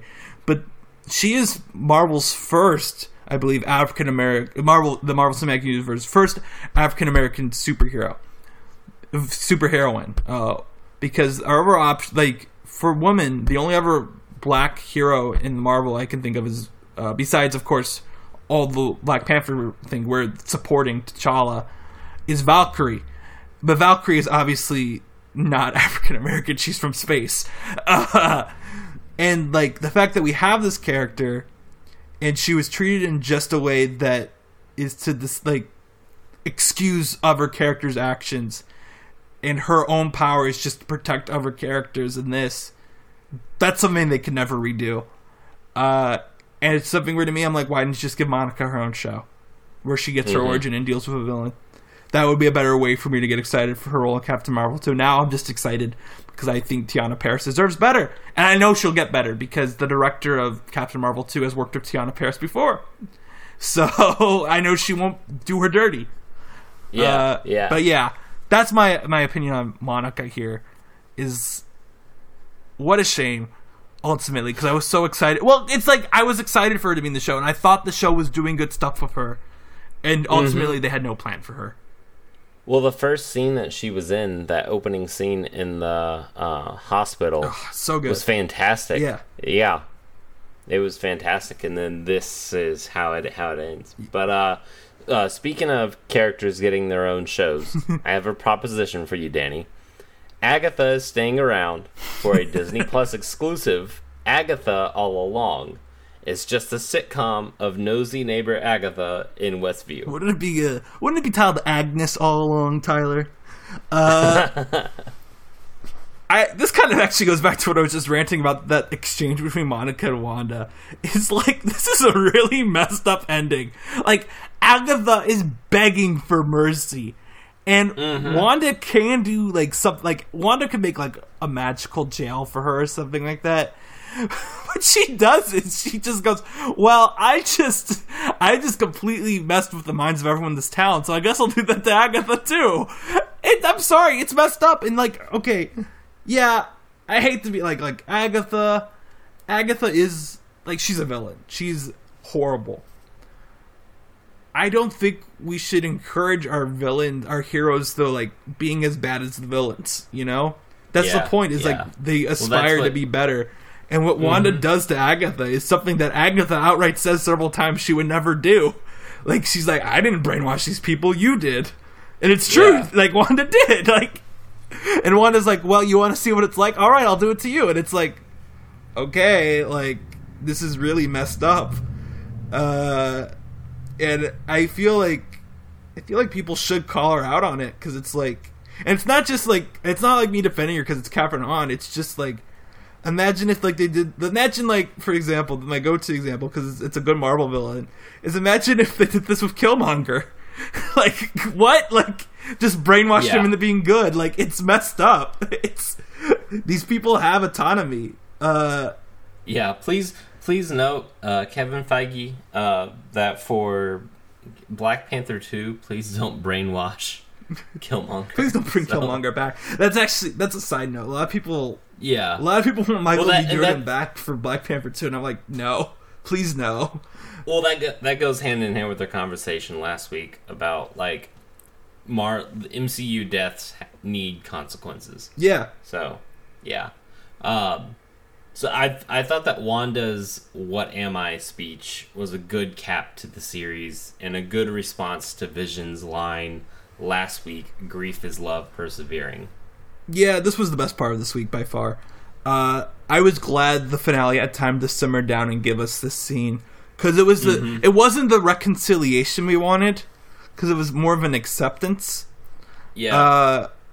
But we needed this scene was what the whole show was building to.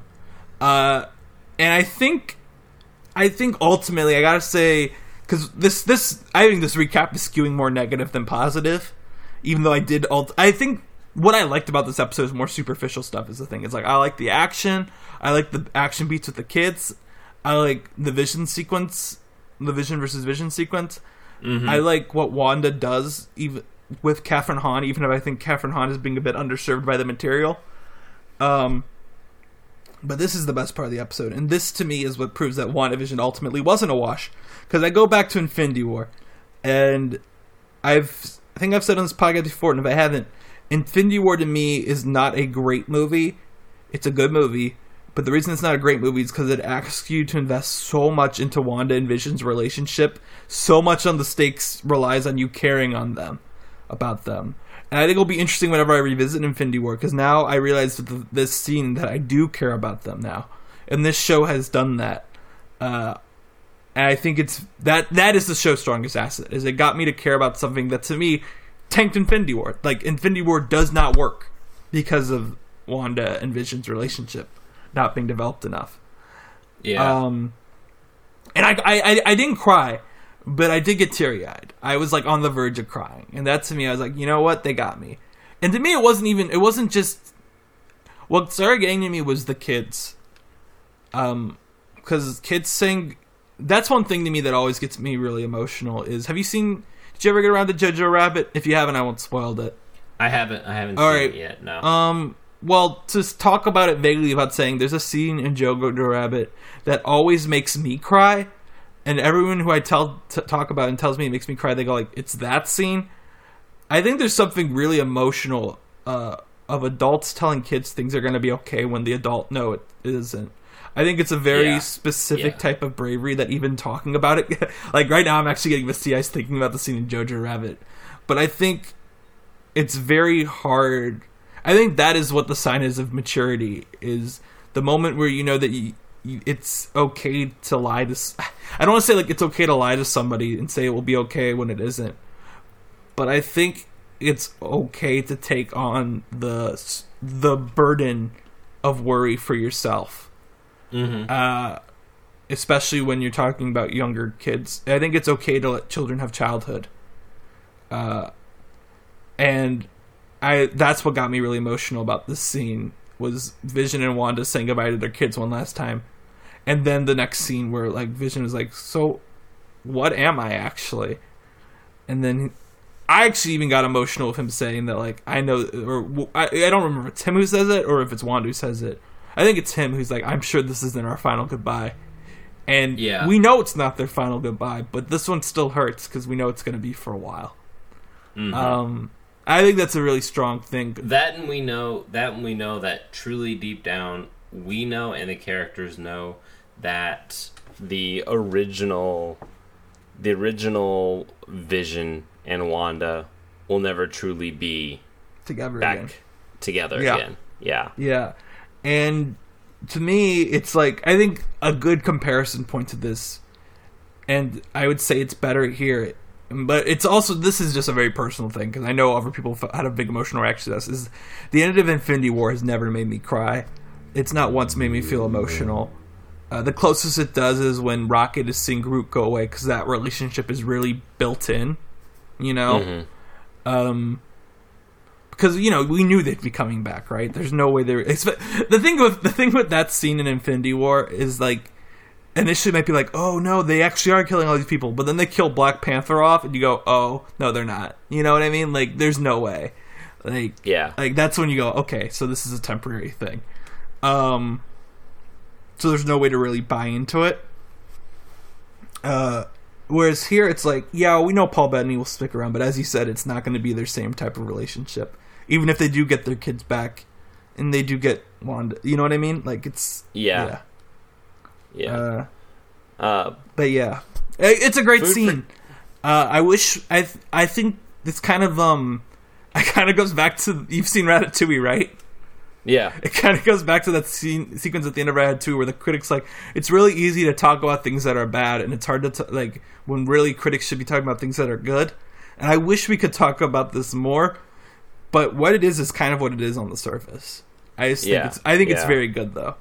And I think it should be... I wish it could be everyone's main takeaway from this finale, is that to kind of sum up WandaVision in general, is like, I think in a way following the show was more fun than the show itself, but this scene made me realize that, but even if I do ultimately feel like my joy from WandaVision came more from talking about it than it came from the show itself, I think what they did with Wanda and Vision was ultimately very good, even if it did have some missteps along the way. Yeah. But yeah. Food for thought. And now for something totally different. Why didn't Wanda drive her car after dismantling the hex at her house? The car was very clearly parked in the driveway after the house was gone, and we know from last week's episode that she can very clearly drive. All right, so here's my theory. Wanda, after the scene with Vision, this car is gonna come back in 3 movies from now. No. I have an ending for the car. Okay. I think that it will appear in Cars 4. No, I think that Wanda, after having the scene with Vision, was like, maybe I was a little too mean to Agnes. But then I was like, well, I'm not going to hurt too much, but I'll give her my car. Because how else is Agnes going to get around? She doesn't have a car. That's true. So that's my theory. I think Agnes is going to get the car. Also, where does Agnes live? I just thought of that. Where is she going to live? Because, I mean, like, the house that Wanda left. As I said, house, Wanda, it's not like anybody else moved. Wanda is such a piece of garbage to do this to Agnes.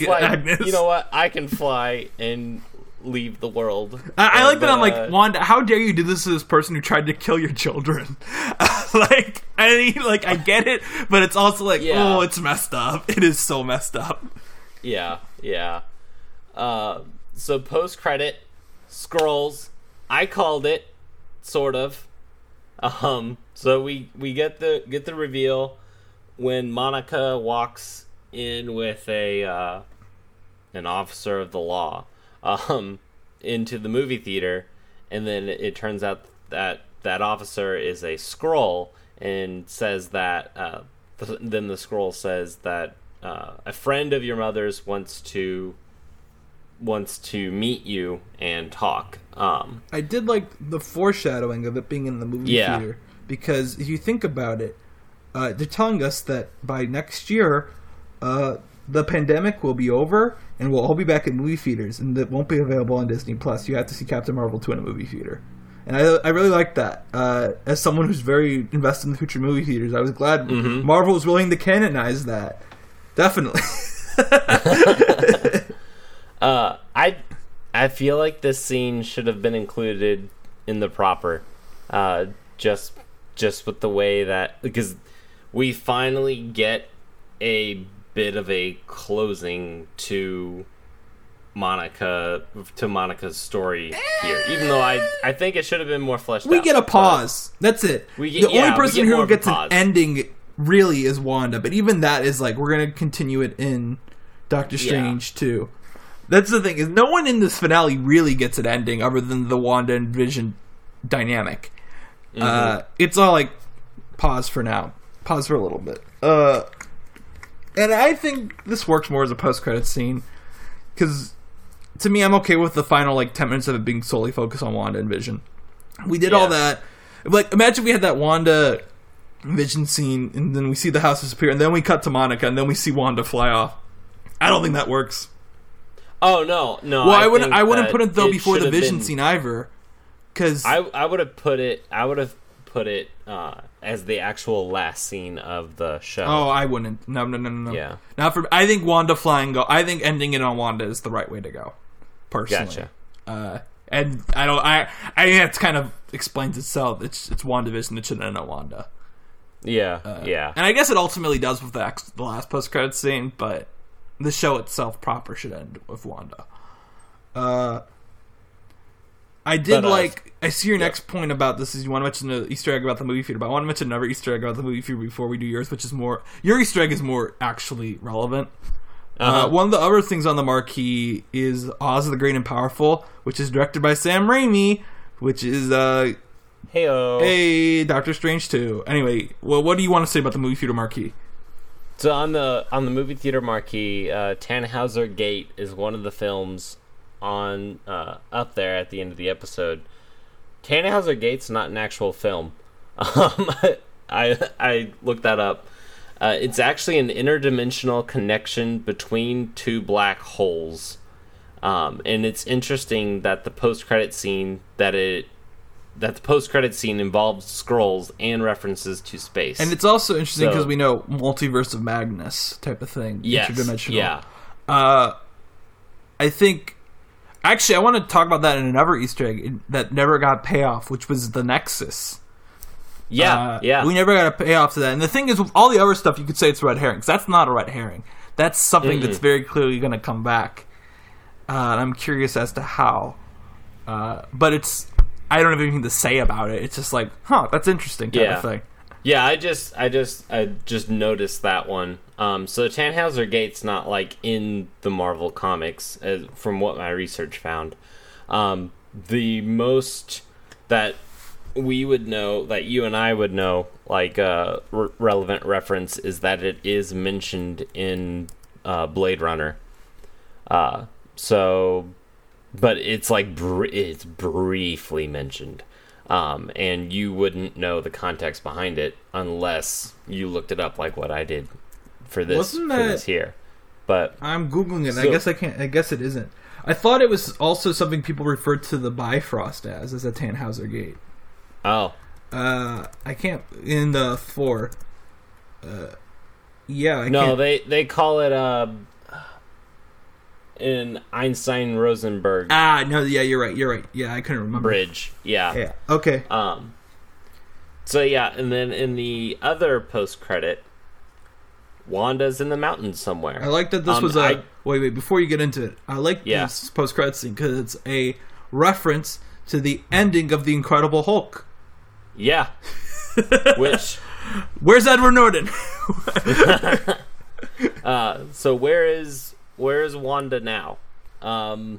Obviously she's off in the mountains somewhere. I wonder if she's not close to where the first Nepal, where the first sanctum is, that what's his name, that Doctor Strange goes to in Doctor Strange 1. Because that is near the Himalayas, and I'm wondering if she's not in the Himalayan mountain range there somewhere. Although I would need to look at the trees again to also determine like where she's at regionally. But anyways, she's using the Book of Darkhold to learn more, similar to how Strange used the astral plane to read text while he slept. And I thought, you know how you talked 2 episodes ago about how they could have explained the backstory to witches very similar to how they explained the backstory to Doctor Strange's like magic. They could have made a reference to that. Yeah, I thought they did it really well. I felt like here. At least we finally got like that acknowledgement that they exist in the same school of magic type of thing. But yeah. I don't know. These post-credit scenes were whatever. The only thing I actually felt like I got from them was that the Skrull one kind of implied to me that Nick Fury would be in Captain Marvel 2, which is interesting because I assumed it was about Secret Invasion, but that to me means that probably Captain Marvel 2 leads into Secret Invasion. You know what I mean? Mm-hmm. Yeah. And Monica might be in it too, which I'd be down for, maybe. Although, again, knowing that she'd be third billed in another Disney Plus show makes me think that they'd once again do her dirty, so maybe not. Just give her her own show. I'd be okay with that. I don't know. They were whatever post-credit scenes. I was a little disappointed by them. I know it's something where it's like, I wanted a cameo and I didn't get it, which is kind of whatever. But I don't know. I kind of hope that Doctor Strange 2 would open with Wanda and Vision already like working. No, sorry, Wanda and Doctor Strange already working together. So the fact that I now know that it's going to be something where they have to meet in the storyline is kind of like, okay, whatever. But yeah. Okay, so we don't have predictions. Would you rewatch? Well, I am going to rewatch is the thing. Yeah. I guess the question to me is, for these rewatch questions isn't really. I'm gonna treat these whenever we have these. Is would I sit down with my parents and be like, let's watch this for 4 hours? Because my parents are casual MCU fans. Right. I would have said yes if not for the Evan Peters reveal, because I think that will get them just so like, what was the point of that? I think they'd like aspects of it, but I think it'd be too dark for them to like. But is that a negative thing towards the show? Outside the Evan Peters is the darkness. I think it's a good show. Ultimately, it's a very flawed show, but it ended up. I think for Wanda and Vision being what they are, it's I don't know. My answer is no, but that's not a knock against it. What about you? Yeah. I think it would be more of. It's not going to be like a Thor Ragnarok where I can rewatch it. Well, it's too long for several that. times. It will. Yeah, definitely. But I can't. I don't find myself, if this was on a shelf of all of the MCU movies or just movies in general, I don't know how often I would go reaching for this one. I mean, okay. I do, but I would also tell you that the only MCU movies I really rewatch are Guardians, like the Guardians movies and Thor, Ragnarok, and I guess Avengers 1 was a heavy rewatch back in the day, but now it's not because I've watched it so much. But I think it's too long. I think I might go back and rewatch some of the earlier episodes just for fun. Yeah. I think the second episode in particular, I could just show my dad and he'd probably get a hoot out of it, you know? Mm-hmm. The first 2 episodes. It's just like, once the story goes on, I don't think he'd be as interested. But I think there was a lot of quality in those first few episodes that are kind of easy to forget now because they were so long ago. That's another reason why I wanted to sit down and rewatch the whole thing as one. Right. Yeah, I honestly forgot about the Monica waking up in the hospital scene. Yeah. And how good that was. Well, I'm referring to the sitcom stuff, the first 2 sitcom episodes. A lot of people didn't like that premiere, but looking back on it, I think they promised a better show than what we got. It's kind of disappointing, but it was what it is. So let's do some review aspects of the show. Who was your MVP actor on this? My MVP actor for this one is going to be Elizabeth Olsen. Yep. Are you gonna justify it? I bet you just have to take my word. That's it. No, I would say Elizabeth Olsen because, she didn't necessarily get the strongest of script, but dang, she got a strong script when it mattered. She got a strong, when it really mattered for her, I feel like. Yeah, and I also, I did not want to root necessarily for Wanda the more and more that she was, that it became apparent that she was the one behind creating the Hex. And it was all because of her as to why these people were trapped in there. I didn't want to cheer for the bad guy. I thought there were some great moments of when she first walked out of the Hex. She does the code switching excellently on this show. Yes, and it's just phenomenal performance from her, and I'm excited to see where she goes with it in the future. How about you? I gotta go with. I'm glad you picked Elizabeth Olsen because I was worried you're going to pick who I'm going to pick, and I feel like it would have been controversial if we both picked Paul Bettany. Paul Bettany to me did the best selling of the comedic aspects of this show. Mm-hmm. He always would do these quick glances that were really good, and then once the show starts heating up, he is to me more of the emotional anchor of it as he's trying to understand what he is. And tying into our next one, he is the reason my favorite episode is my favorite episode. But I thought Paul Bettany did brilliantly in the show. I think Elizabeth Olsen was great too. But the thing is I've been dying to see Paul Bettany really let loose on the MCU, and he finally did it. And he really was great. I wouldn't be opposed to the Emmy nominations for either of them. They're both really great on the show. Mm-hmm. What was your favorite episode? Mine is episode 5, the 80s episode. That was the episode. It comes right after, obviously, episode 4. Yeah. 4 comes after 5. I don't know if you've heard. But episode 4, is like when they unveiled all the sword stuff. Yeah. So at that point, I still believed Monica would matter in this show. And the sword stuff was compelling because we were seeing Monica really wake up from her stuff. And at that point, her believing in Wanda wasn't annoying yet. It was just kind of like, okay. And so the sword stuff still felt fresh, even if it wasn't as good as the Wanda and Vision stuff. I felt that's the scene where Wanda confronts Sword. That's the episode with that one where Wanda confronts Sword, and meanwhile Vision is understanding everything. We get that absolutely electric argument between Wanda and Vision at the end of it, and then the Evan Peters reveal. Which, even if it ultimately gets me mad, I gotta say that it was really good. Like, it was you know what I mean? Like, the reveal in the moment was great.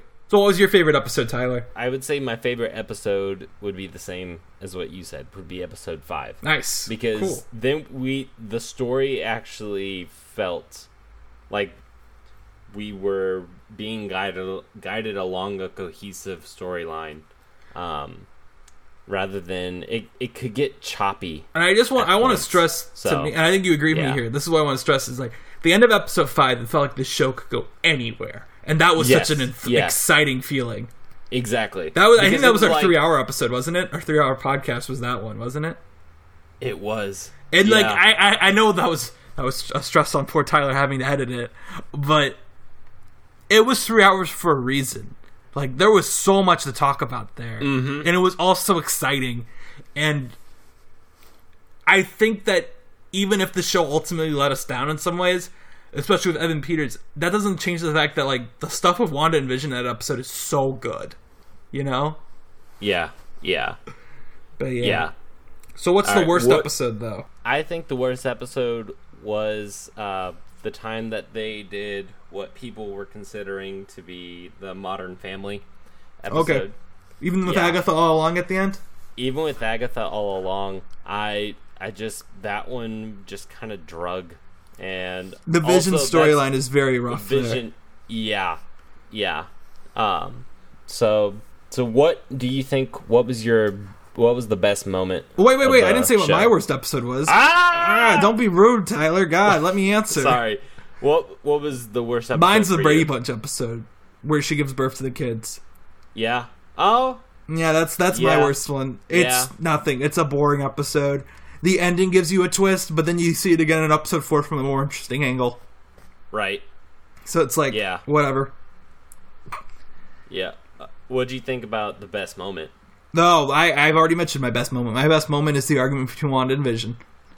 At the end of episode 5, when the credits start rolling, but then even after that, when Vision like interrupts the credits and just like, I'm scared, Wanda. Such a great moment.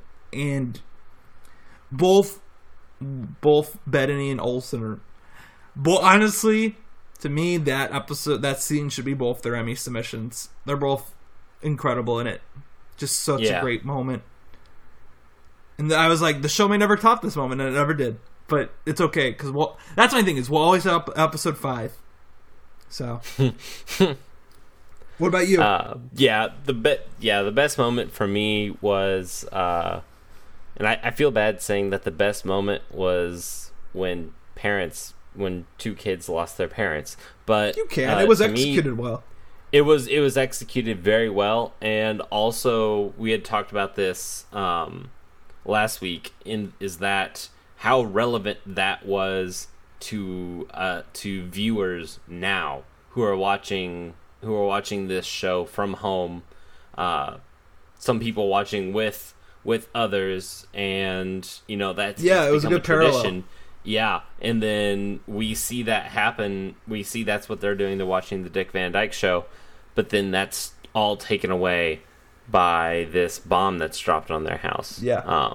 So yeah, and also seeing that violence through the eyes of the children, I think that you one really should watch really Jojo Rabbit at some point, man.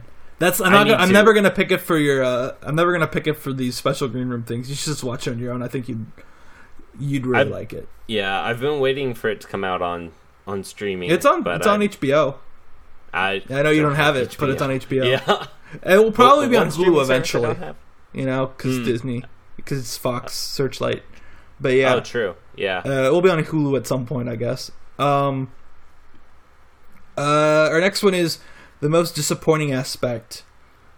I'll let you go first because I feel like you might actually say what my might be, but I'm honestly iffy on what I'm going to pick for this because I think there are multiple options here. My most disappointing aspect is just overall. Does it end the show? It's the lack of character development. Okay, but you have to pick one. That's the thing. Is you have to pick. Okay, you can't just say I like have to pick just one. Okay, because I'm stuck between choosing I'm stuck between two, and I think we're in the two same. of them. Yeah, and I think they're both the same. I'm honestly, they really did. Well, actually, They what are really your two? did. God, I think there's a third option that you might pick. It's Evan Peters. Yeah. And that one rolling out to be what it was or wasn't. Yeah. And then Monica's story. Yeah. Okay, cool. I was worried you're going to say fulfilled. Hayward. I'm like, Hayward's disappointing, but like I wasn't ever expecting anything Yeah, great Hayward's from him. disappointing, but I wasn't like it. Yeah, it's not like I was like, come on, give him a story from day one. So I guess, yeah, I do think it's between Evan Peters and Monica. I'm glad we're in agreement there. I think, to me, I guess, the thing is with Evan Peters is it's disappointing in a meta sense with the casting and what it means for what Disney's trying to do with recoding.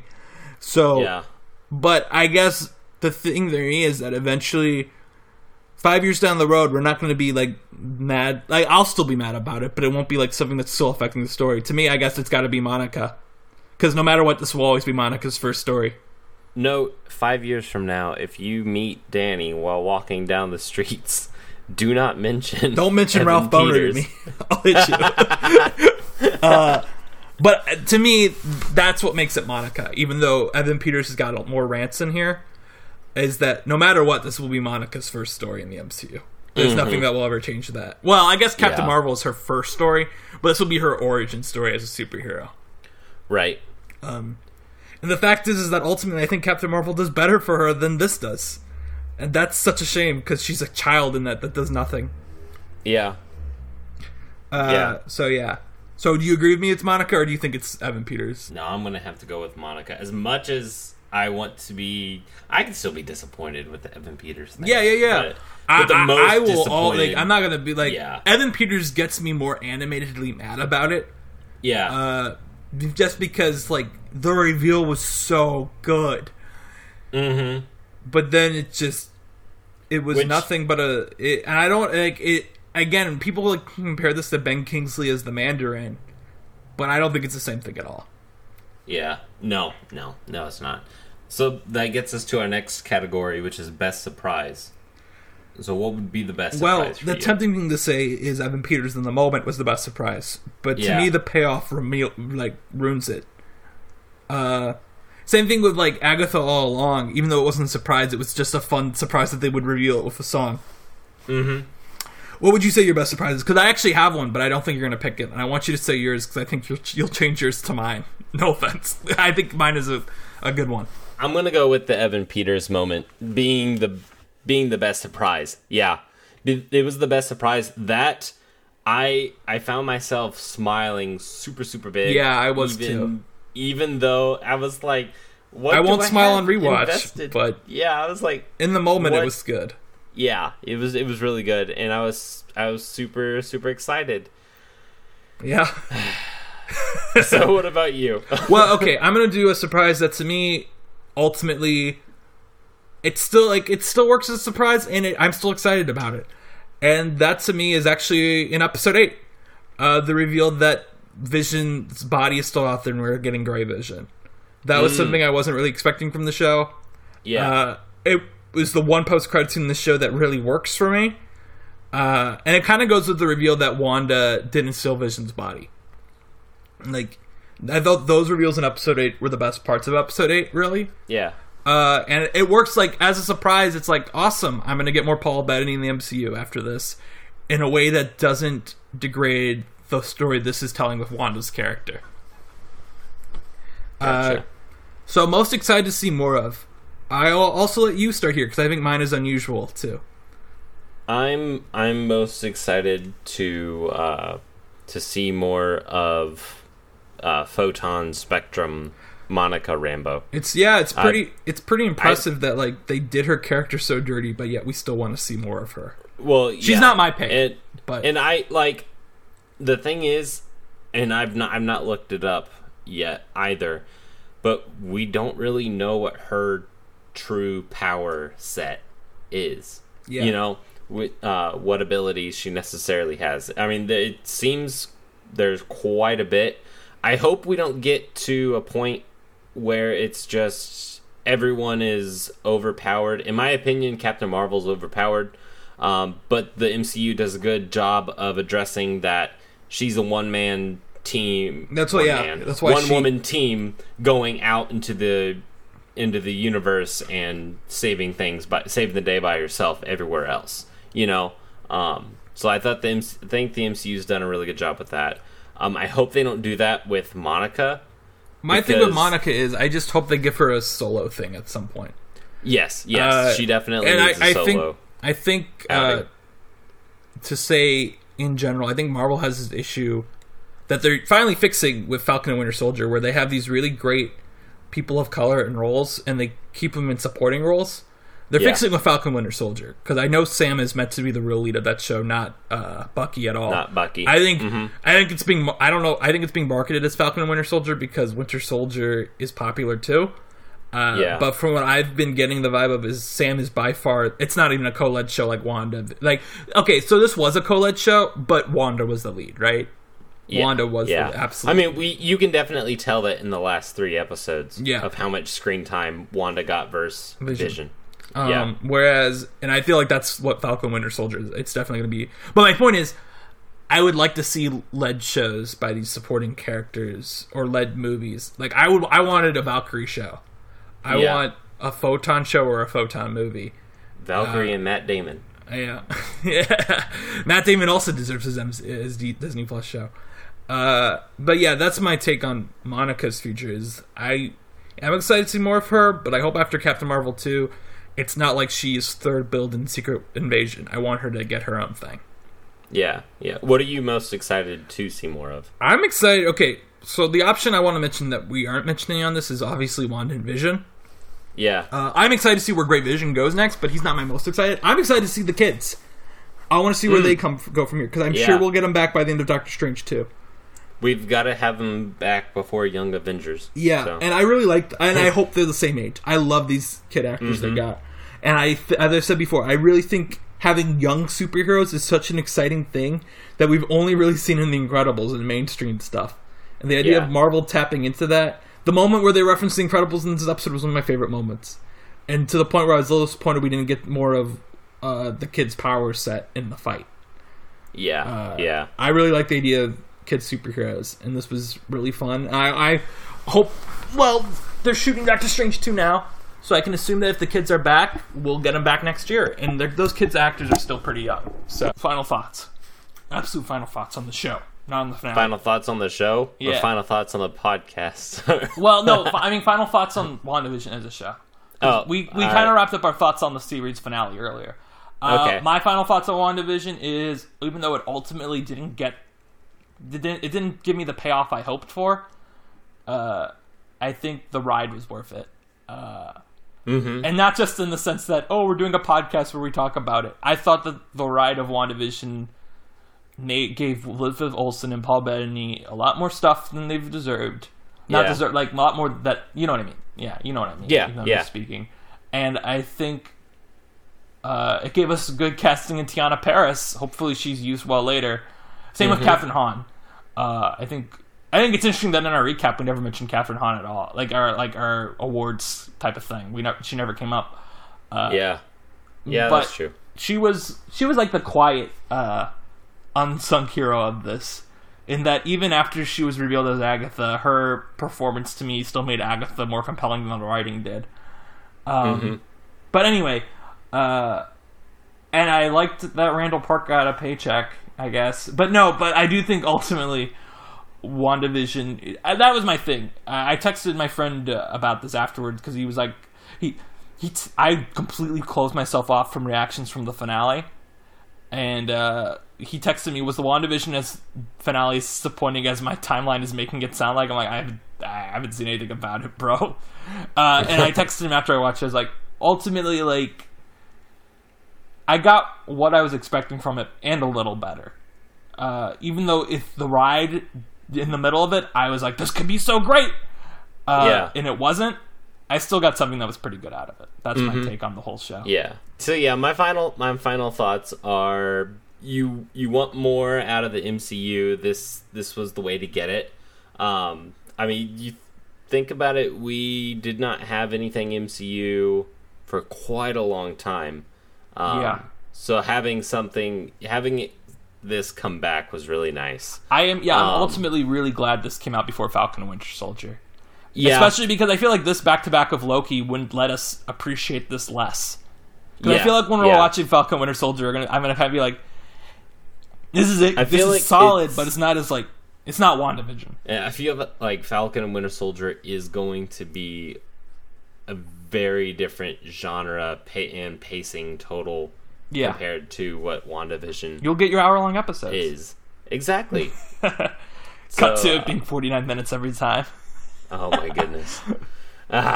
So yeah, those are my final thoughts. I don't really have I don't know, some summary final thoughts on it. Yeah, I don't really have a big summary on it. Yeah, and I think part of it's also because I'm still digesting. Yeah. I'm kind of surprised I could kind of do that too, because as I said, I want to rewatch it.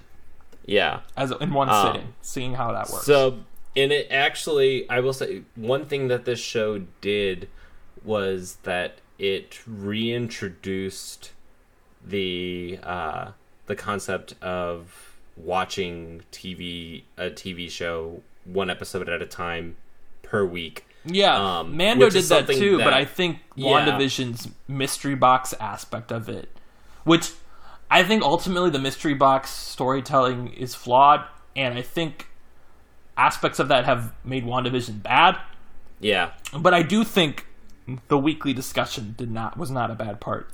No. I think maybe when people were like, oh, Reed Richards is going to be here next week, and then they didn't get him, people were like, how dare they not give me Reed Richards? That's how dare ludicrous. We did not get John Krasinski. As we've already said, we're doing something special for the Green Room. But we're also, since we don't have anything new next week except for the behind the scenes of WandaVision, which I'm going to try to watch before we record, but I don't know if I'll be able to get to it because we're going to record a bit early. But we have 2 weeks till Falcon and Winter Soldier, so we're going to do our first retro episode. It's going to be on Captain America: Civil War, because, in my opinion, that's where we get the Falcon and Winter Soldier relationship best before this. Mm-hmm. So we're going to talk about that. We're not going to just talk about, though, in regards to Falcon and Winter Soldier. We're going to talk about it as a movie. Hopefully, eventually, at some point, we'll have every MCU movie covered on this podcast, but we're not going to rush through them because there's going to be a lot of off weeks. But Captain America: Civil War is the first one we're doing. We'll have a special guest on here too that we'll introduce here next week to talk about it. But if you want to really follow along, you have homework this week. You got to rewatch Captain America: Civil War, or watch it for the first time ever. But if you've listened to this podcast somehow without ever seeing it, I'm pretty impressed. But you should, if you also want to follow along with our Green Room discussions, you can rent Can You Ever Forgive Me and the Cat in the Hat movie. I guess. I love that. Captain America: to be clear, we will also talk about one other movie on the Green Room, but I don't know what it is because it'll be whatever our guest wants to talk about. So, yeah. So come back next week, and then come back afterwards if you want to skip next week. Make sure you come back for our Falcon and Winter Soldier recaps the week after. Thank you for listening to this week's episode of Why Is with Ty and Dan. You can catch us on various podcasting platforms, including Spotify, Apple Podcasts, Google Podcasts, and on our website, whyiswithtydan.buzzsprout.com. Starting next week, you can also listen to us on YouTube at our channel, Why Is with Ty and Dan. YouTube? What? Air horn. I know, right? Like and subscribe, like Doctor Strange. Heyo. Anyway, you can also follow us on Twitter at @YIsWithTyAndOne, because I'm number one. You can also follow me, Danny Vincent, on Letterboxd for reviews of movies, such as Raya and The Last Dragon, and also ones that aren't included in the MCU, which Raya and The Last Dragon isn't included in the MCU, so I don't know why I need to clarify. But moreover, actually, I do want to give a little bit of a thing, is that I will be putting up my own review of WandaVision as a show, probably actually before the time this podcast is up, because that's why I'm rewatching it, because I want to be able to write a Letterboxd review of it. I know, right? Dedicating 4 hours of my weekend just so I can write a Letterboxd review. It's insane. But anyway, thank you for listening, guys, for all the last 8 weeks of WandaVision. Hopefully you stick around for more Marvel stuff later on. Bye, guys. Oh, I thought you were going to say goodbye. Bye.